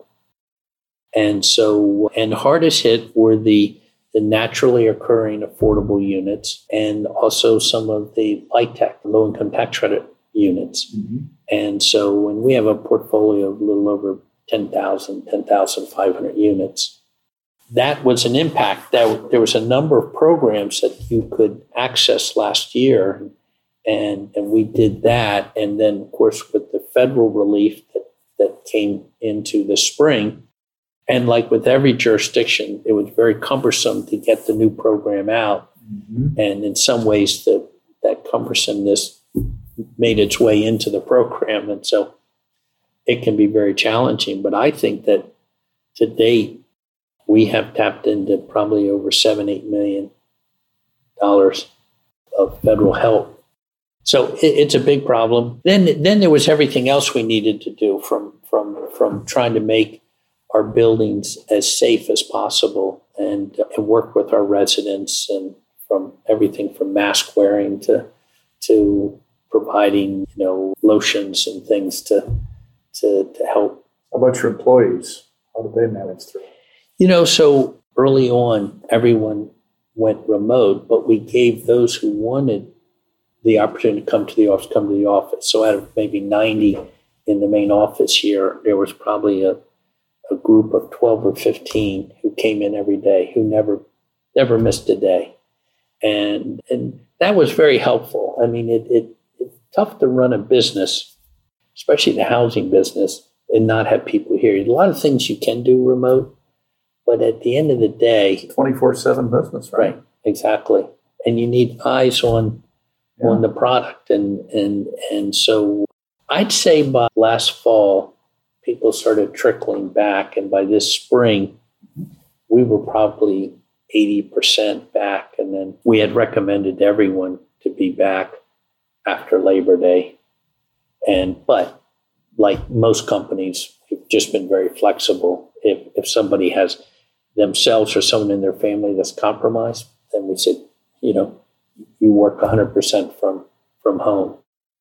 It still remains to be seen how all this is going to work itself out, and will we have, some individuals who permanently will work maybe 2-3 days a week at home. Right. Wouldn't surprise me at all. Well, the standard, the question is, what's the standard going to be going forward for in-office versus and I think it really depends on the business and what it is. I mean, in your business, you've got to have people on site at some of your properties. Yeah, absolutely. You can't, like my dad would say, you can't do property management remotely. No. You need to you have to have eyes on the problem. You need to solve it. You need to solve it right away. And if you do that, then you're going to have happy residents, and small problems will stay small problems. They won't become big problems. Exactly. Yeah. So tell me about your services. I know you talked a little bit more. Are you guys looking to expand your services, or do you feel like you're where you are, where you need to be right now, or what? I think so. I think that we don't want to get in the trash business or the elevator business. I mean, we have vendors who can do a good job providing that. I think that you don't manage the office space now, do you? We manage this building. We just built the brand new headquarters for DDOT. It's called 250M. Mm-hmm. We manage that, and we're not retailers per se in the retail business, but a lot of our buildings, newer buildings especially, are mixed use. So, like up at the Collective, we have Whole Foods as a retail. What about No, so Gary, I know, is retail. Yeah, so there, Gary and the Lustine family own the first floor retail, like as a condo. And then we partnered 50-50 with Gary to do the residential. So you manage the residential and he manages the retail. Correct. Yeah. Interesting. And then out at Skylands, we manage the residential. We both have ownership in the residential. We both have ownership in the retail, but he manages the retail. So how do you finance your projects historically? I mean, it sounds like you have LIHTC, you have affordable, and you have market rate. Correct. It seems like you have all three, and you have commercial properties too. So on the affordable practice, we finance that through DHCD, through the Housing Production Trust Fund, and through the 4%, 9% tax credit program. Mm-hmm. And then all of the banks pretty much participate in the LIHTC program, providing construction loans and also through Housing Finance Agency through bonds. On the market rate, to date, by and large, we've been fairly lucky that we've been able to self-fund our equity. We've never really gone down the road of using institutional equity. It's just something we've just managed. Have you ever thought about doing a fund of any sort for equity? We actually, even though I said that, we actually did partner with a very large pension fund back about now almost 15 years ago. And it's going to be a $130 million fund. We put up 30 and the pension put up 100, which we did. But we had to close on assets in the first year. And we couldn't. Every asset that we had either had under contract had some entitlement issue. And so we could not. So after 1 year, we shook hands and parted ways, but we didn't buy any assets. So you were kind of under the gun to close, it seems like, to make deals happen. Is that it? Yeah, they didn't want to just have that commitment sit out forever. So that's totally understandable. Mm-hmm. And so we, the Collective Upstreet, 1,100 units, we self-funded all that.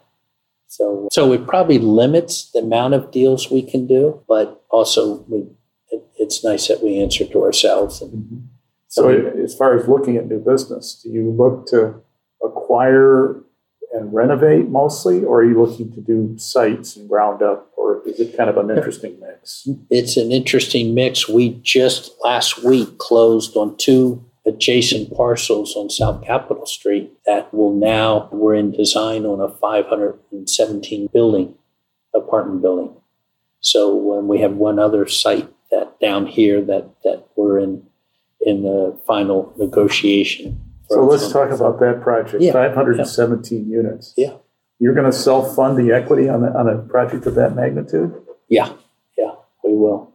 So, we've been fortunate that over the years, we didn't pull a lot of equity out of our properties, multifamily properties. So we're able to now refinance, pull that cash out and use that as equity going in on these newer deals. Right. We've been fortunate we for years, our mantra was never sell. And so we have properties now that we've owned 30 plus years, fully depreciated. And so we've actually in the last 5 years started selling some of these assets just because some need to be recapitalized, need to be redone. Well, you've run out of depreciation too, right. On some of them. Yeah. Right. Yeah. So Gary Rappaport has the same philosophy. Yeah. He doesn't sell. Right. Right. It's interesting. So let's see, shift to the market a little bit. Urbanization and TOD have been leading trends over the last 20 years. Your company's commitment to urban development, even before it was chic in DC, was only benefiting the company, I presume, In addition to your alliance with Rappaport, have you aligned with other developers or investors who wish to tap into your urban market presence? So, yeah, I think that if you look at, what we did with 2M up in Noma, down here in the Capitol Riverfront, I mean, they're all the TOD developments. And I think that we made that real strategic shift, a conscious shift, 15, 20 years ago that we were going to focus a lot more on DC and DC centric. And we sold the hotels. And in fact, an opportunity came up to purchase about 1,800 units in Ohio. And so I called one of my banker friends who had some experience out there and was asking her opinion on a few things. And she finally said, "Chris, let me ask you something. Why? You're in a fabulous city with plenty of opportunity. And do you or your team want to be traveling?" And so I hung up and I thought more about it that night and said, you know what, I think she's right.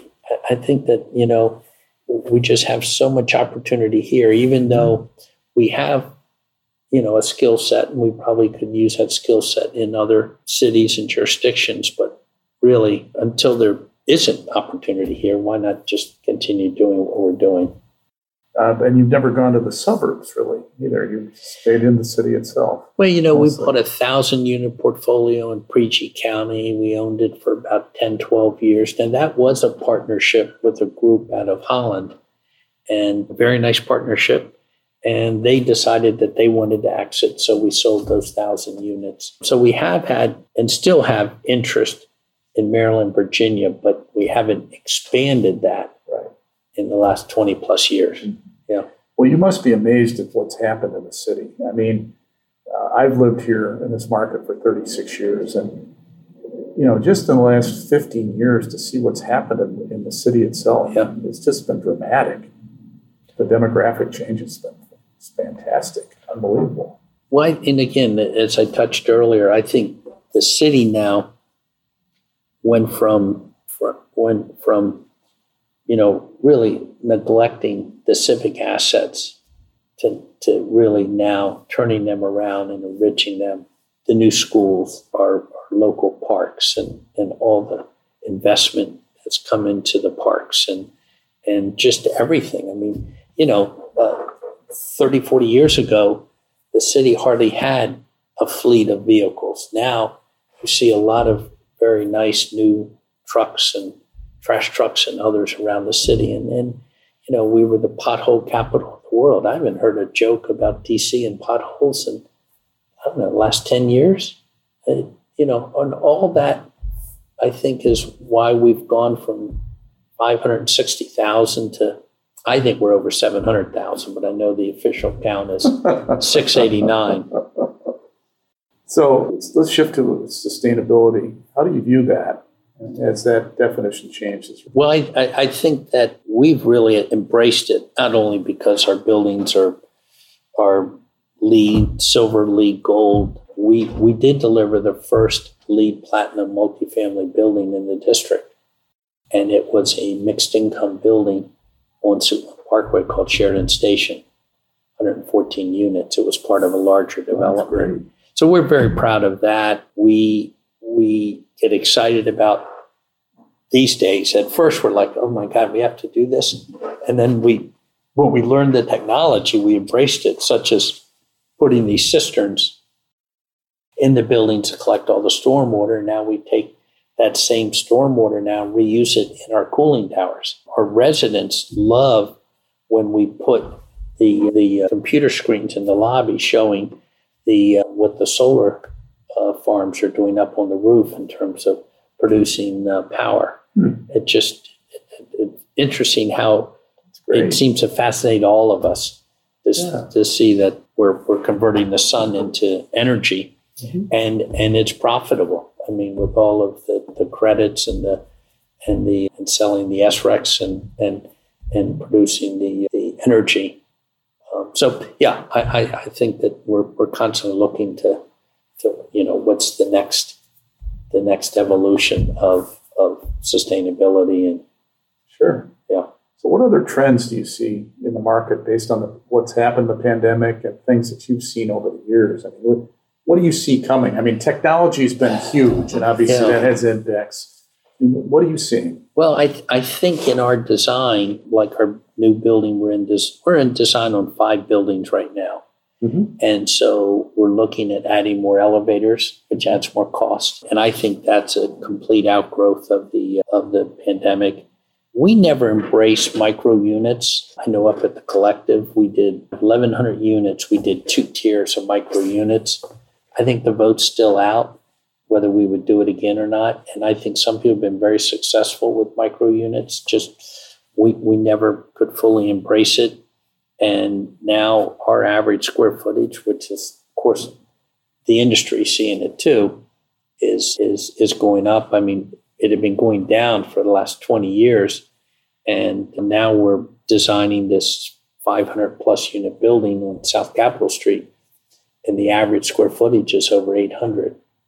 Whereas the average used to be around 750, and then it got below 7. And so we in our new building, we won't have any studio. And again, things are trends. I'm sure it'll cycle back around. And so we try not to go too far one way or the other.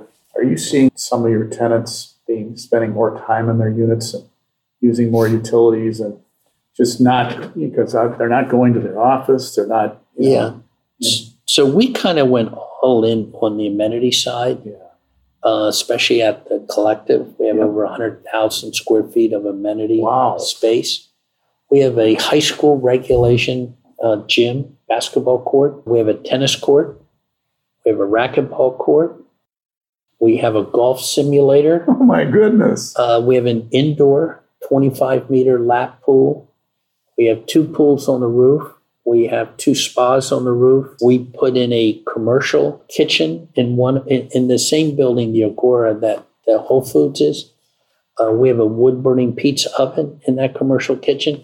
But the idea is that, and we have 2 positions up at the Collective. One is our activities director, and then our athletic director. And those 2 people program all of the amenity spaces. And so now the pandemic threw a little bit of a wrench because we had to go complete virtual, and now we're back and we're probably 50-50 headed towards, having everything back in person. But so prior to the pandemic, our activities director would hire a local chef to come in and teach our residents paella. So they would sign up. And of course, everything now is electronic. So they have this thing, Mobile Doorman, and you just go on and you book a slot. Just like if you play golf these days, you don't call the pro shop anymore. Right. You just go online. Right. It's the same thing. If you want to swim for an hour and do laps in the indoor pool, you're doing it all. And so this is only for residents. Then you're not opening it up outside. Only for residents. So when we were designing the 3rd building that opened up September of last year, it's called 150I, the Garrett, and that was the 3rd building up at the Collective. We were designing it now, 5-6 years ago. We decided that we would do co-work space. So the 2nd floor of the building is co-work. And with the thinking that some of our residents or prospective residents would like to live somewhere because they're a salesperson and they have the Mid-Atlantic region, they don't need an office, but they could use co-work. And so, and obviously we're paying attention to WeWork at the time. Now, co-work has gone through a lot of iterations and ups and downs in the last 2 years, but we opened up the Garrett with the co-work, and it's doing very well. We have private offices, and then we have group tables like this, and it's a nice offering. So, Chris, tell me about how you hire your staff, and what do you look for in your prospective employees?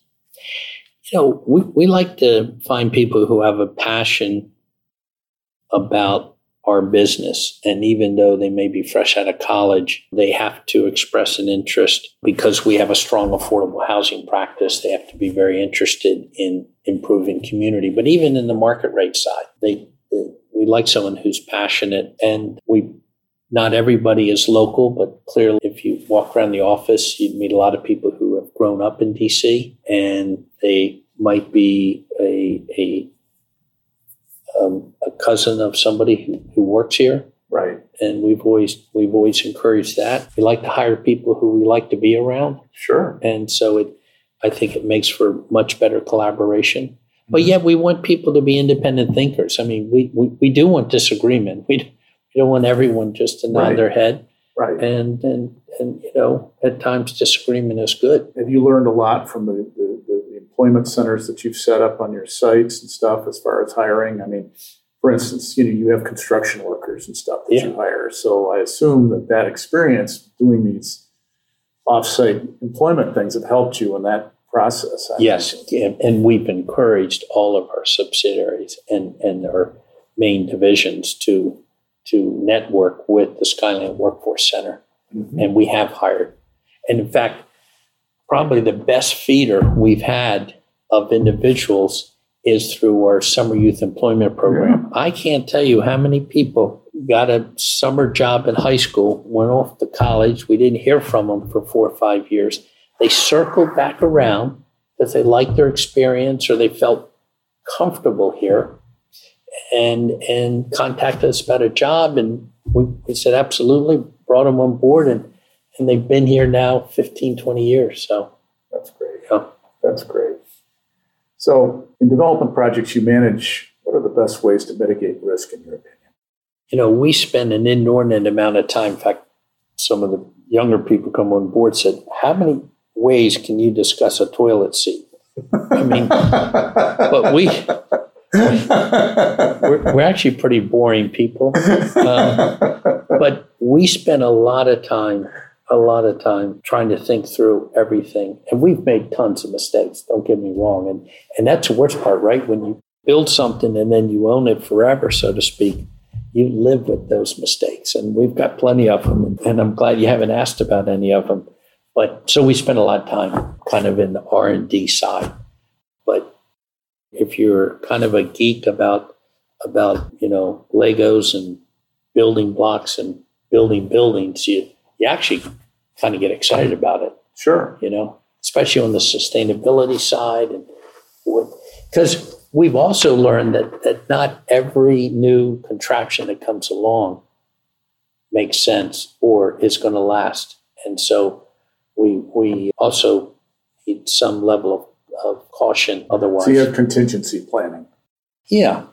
And I think that we are not hasty, but reasonably quick to recognize when we've made a mistake. Right up the street, the Collective Park Chelsea, the front doors were not of the quality and the installation was not. We ended up closing that entrance down for 2 months, spent well over $300,000 and put a brand new entrance in. Wow. And the entrance was only 2 years old. But we said, you know what? We're here for the long term and we didn't do it right and we need to admit it and move on. So let's shift to your personal life. What are your life priorities among family work and giving back, Chris? Well, what's excited me is the fact that I have 4 kids and the oldest is a vet and the youngest is 16. So he's just a junior in the throes of figuring out where he wants to go to college. But all of them have gotten involved in some aspect of the sort of community work that we've done. My wife, 2 days a week, is out at the Ark. Really? Volunteering, yeah. And she did it all through the pandemic. The Ark really became, the acronym Town Hall Recreation Center. Yep. Thank you. And we really kind of stepped up the town center piece of that acronym in that we became a location for shots, for the Moderna shot, all through the pandemic. We started to give out groceries 2 days a week, all through the pandemic and continuing today. So it really has become a center that has been able to fill a serious need during this pandemic. And so anyway, really loves the Ark and has been very actively involved. But once the pandemic hit, she jumped in and started going over 2 days a week. And your children have been involved? Yeah, in well, they on days off or when it works on and they're not in school, they'll come with Lisa and volunteer too. Great. Yeah. That's awesome. Yeah. So, and then work is obviously big for you and family. That's great. So what you asked me not to talk about losses and wins, et cetera, but let's talk, wins. You've cited so many great things that you've done for the city. So I have to imagine that either the Skyland project and what you've done there and or the Ark are probably the biggest wins. Am I right with that, or is there something else? Yeah, no. I think that the Ark would be at the top of the list. Yeah, and certainly Canal Park is near the top, and the Skyland Workforce Center and some of the others. But yeah. So what's the most surprising thing that's happened to you in your career? What's something that just happened to you that just, I cannot believe this happened? Well, that's a tough one. Gosh, the fact 53 years later, we're here talking about the company. When you fresh out of college, you don't think, okay, am I going to be here 45 years from now? And so I think that it's neat to think that the company has been able to not only survive, but even thrive through a lot of ups and downs in the economic climate, even through this pandemic. And here we are, and we're still closing on sites, and we still got, that's awesome. We got 5 buildings in design. So what advice would you give your 25-year-old self? Oh, God. Jeez. My dad was a Depression-era baby, and so he was extremely conservative, and he needed to be.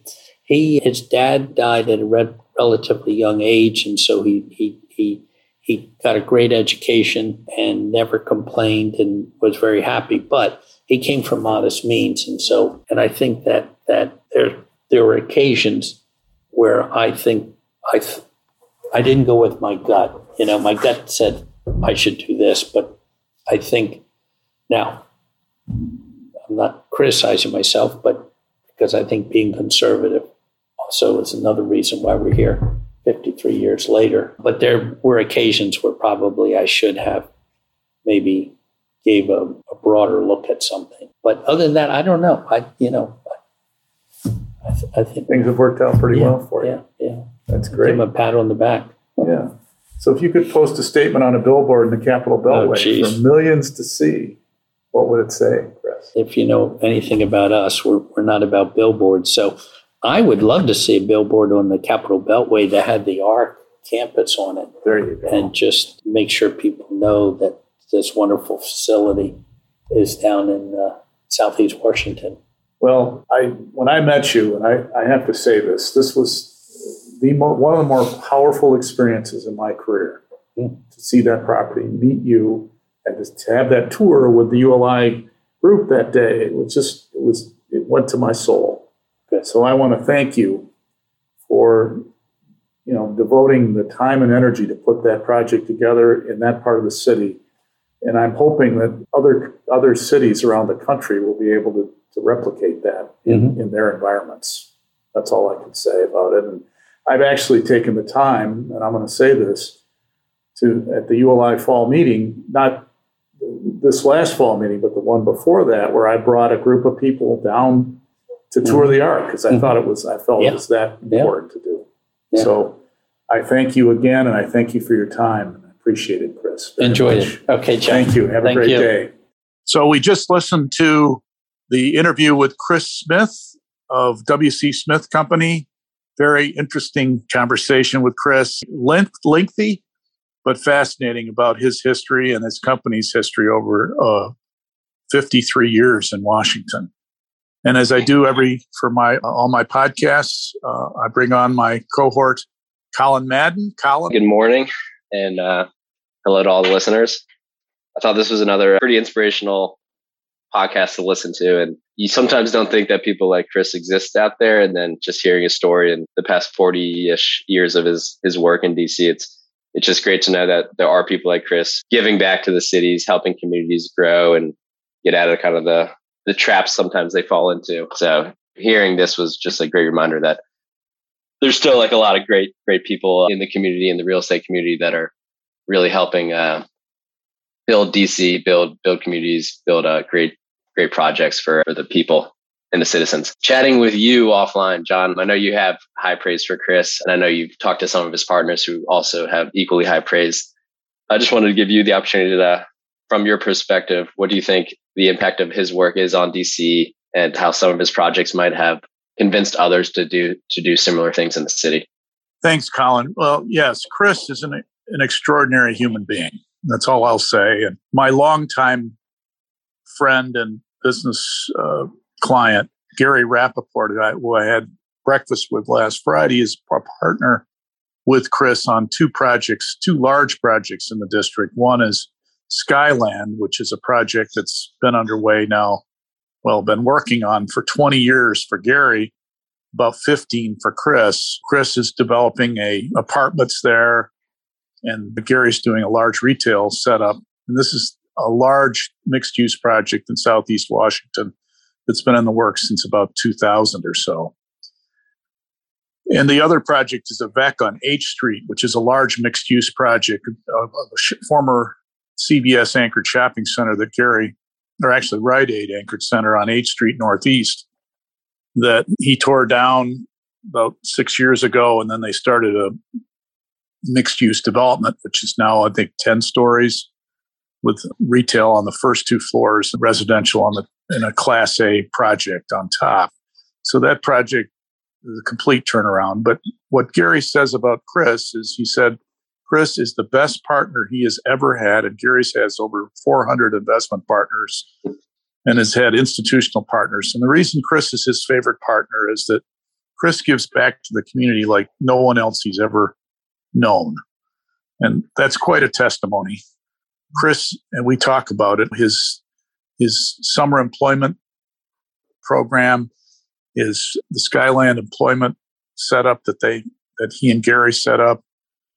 Just amazing give backs to the community. But the largest, of course, is their mixed-use development of nonprofits in Southeast called The Ark, which is adjacent to the Village at Parklands, which is the project we talk about at length.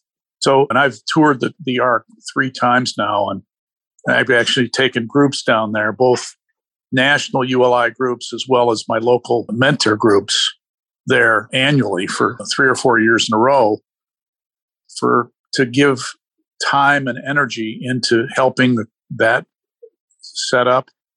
But it's a state-of-the-art facility with all these different nonprofits. And we talked about, I'll have all these on the show notes, but it's just a spectacular property. And I encourage all the listeners, if they ever have a chance to go down and visit this, to do it. And they're welcome. They'd welcome any visitor to come. And particularly fascinating was the Frederick Douglass animatron, which just for children of 3 to 100 is fascinating.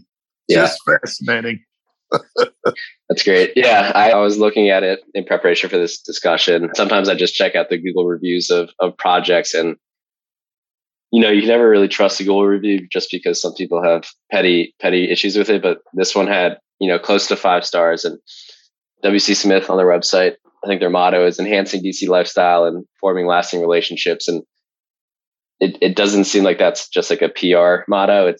based on the Google reviews, it seems like everyone in the community really loves the Arc, and they're proud of it. And I think when someone is proud of something in the community, they've really achieved that enhancement of DC lifestyle and the forming of the lasting relationships. So it's great to see that he helped develop this project, and then the community's really embraced it and has gotten to the point where they're proud that they get to live in an area that has this type of offering. So it's just great to see that it's not all marketing. It's really just a project that has been transformational for these communities, and they fully have embraced it. Kind of pivoting to some other aspect of the conversation, he goes into the TOPA laws and how that had a large impact on the business strategy of WC Smith.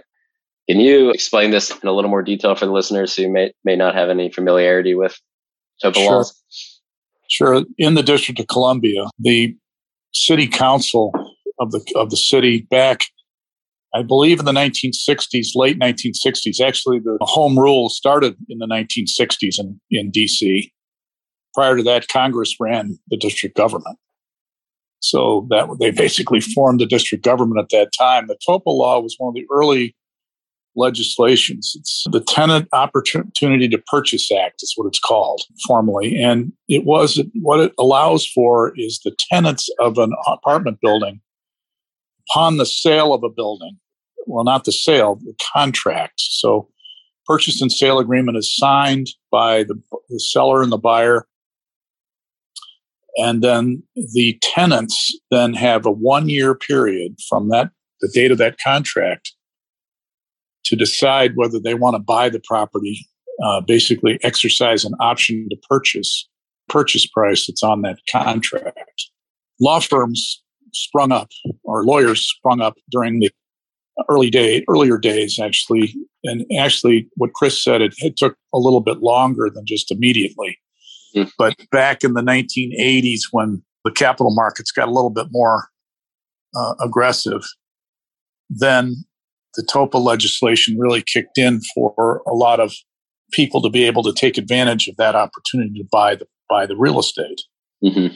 So they organized the tenants in several properties and acquired the property for the tenants and either converted them into condominiums or they hired new management companies to manage the properties for themselves, mm-hmm. or converted to co-ops. Sometimes that was another mm-hmm. opportunity to do that. But so that law has been, from an investor standpoint, has been a restriction as far as investing for some people, mm-hmm. because they have to wait a year to close. And the capital markets don't like to wait years for things to happen, right? Typically. So you have to more or less tell a lender, I'm sorry, we're not going to close for a year. So mm-hmm. a lot of the institutions in the city understand that. And if you have an ongoing relationship, if you're an owner, if you're an investor, the banks and and institutions realize that, and they say, well, okay, come to us when you're close and you got your tenants on board. Now, mm-hmm. oftentimes you negotiate with the tenants as a buyer and accommodate whatever they want to give them a waiver of that, that option, mm-hmm. so that they can close. And so that's quite often a negotiation, even during the due diligence period, mm-hmm. once the property is under letter of intent before the contract is signed. Mm-hmm. Buyers will go and meet with tenants individually sometimes and get them to agree not to exercise the option to purchase. It's an extra layer of due diligence that buyers need to do in the city. Right. How many other cities have this type of law? Is it fairly unique? I haven't done the research to know that, Colin, mm-hmm. But I believe that New York City has its rent control law. And so if you've owned a property a long period of time, they can't increase the rent. So there's a cap on that. And the district has a rent control law too. So on top of TOPA. But I'm just not aware of other cities that have anything quite like this. Right. That you wait a year to close. Mm-hmm. Now, there might be there are other restrictions people stack on it, but nothing quite like this. Right. I don't know where this whole thought process came from, so I don't know the total history of who came up with the idea and why they thought it was important to do it at the time. Right. Do you think it's something DC will have in law for the next few decades, or is there discussion about amending this? The demographics and the population of the city's evolved over the last 10, 15 years quite a bit. As Chris cited, the population went from 560,000 to 689,000 in the last census. That's quite a growth. That's 20% almost. That's pretty amazing. If you look at the demographics of that, it's a lot younger, and the minority population actually, on a percentage basis, decreased. So the question is, what does the new population think about that, and what influence do they have, and what's the ratio of the amount of the city that are actually tenants as opposed to owners? Because that's really what impacts it. That's where the votes would come from. So if some new city council member came in and said, I think we should overturn this law, I think there'd be a lot of pushback with the longtime residents in the city. Yeah. So I wanted to get back to Chris, and he seems to be a developer and builder of projects in areas that no one has basically ever touched before. I don't want to call it a contrarian investment thesis, but he does seem to go outside the norms of where people are investing their money. And I think the townhomes in Oxon Hill, is it? Yes.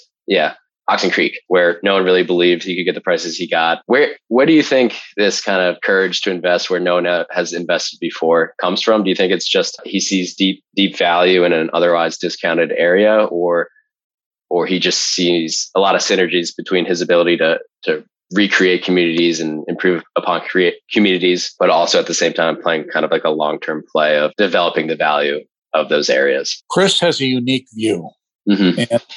And it comes from his 47 years of doing this in markets that nobody else were playing in. He understands the psyche of tenants and owners in parts of the city that no one else really had played in. Ward 8, Ward 7, and Ward 8, and Ward 5, which is the eastern half of the city. He's met enough people. He's seen enough property owners, single family and multifamily and tenants. He's gotten feedback from his employees to say, well, there's intrinsic value here. Yeah. We think we should try to mine that intrinsic value.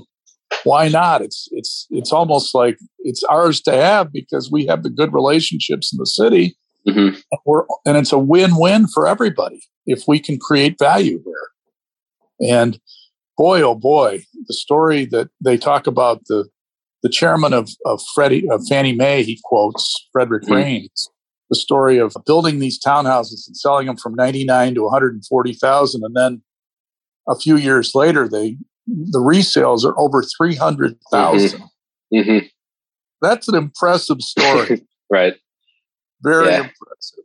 Yeah, especially since everyone doubted, even internally, some people were doubting. Absolutely, and it's really his heritage.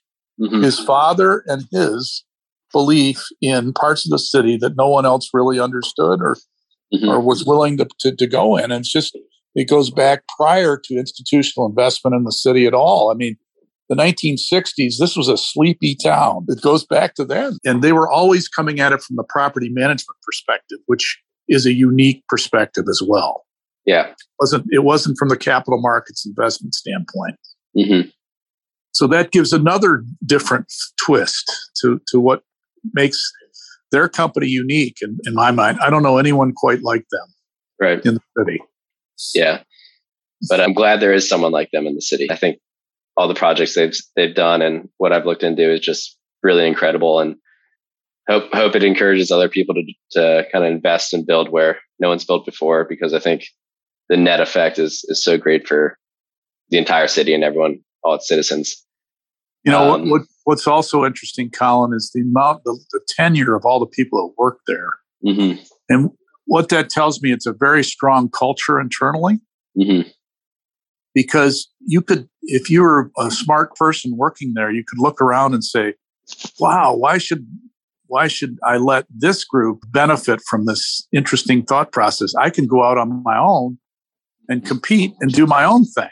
Mm-hmm. Well, it's a testimony to Chris to be able to retain his talent, right, and not lose it to people go out and do their own thing. They want to stay there and help him grow because they enjoy working for him and helping mm-hmm. build that enterprise. So that's another interesting story, because a lot of firms start from people just breaking off either with their own entrepreneurial bent, or seeing opportunities that they might be missing.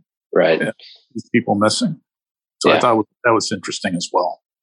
Yeah, definitely. That's kind of all the topics I wanted to hit with you. Is there anything you wanted to bring up, or anything I missed? No, I do want to, once again, and I've said it maybe 3 times now, but I think that for the listeners, if you ever have an opportunity to go down to Southeast Washington to see the ARC, THEARC.org is the website. The property is located near the Southern Avenue Metro stop on the Green Line.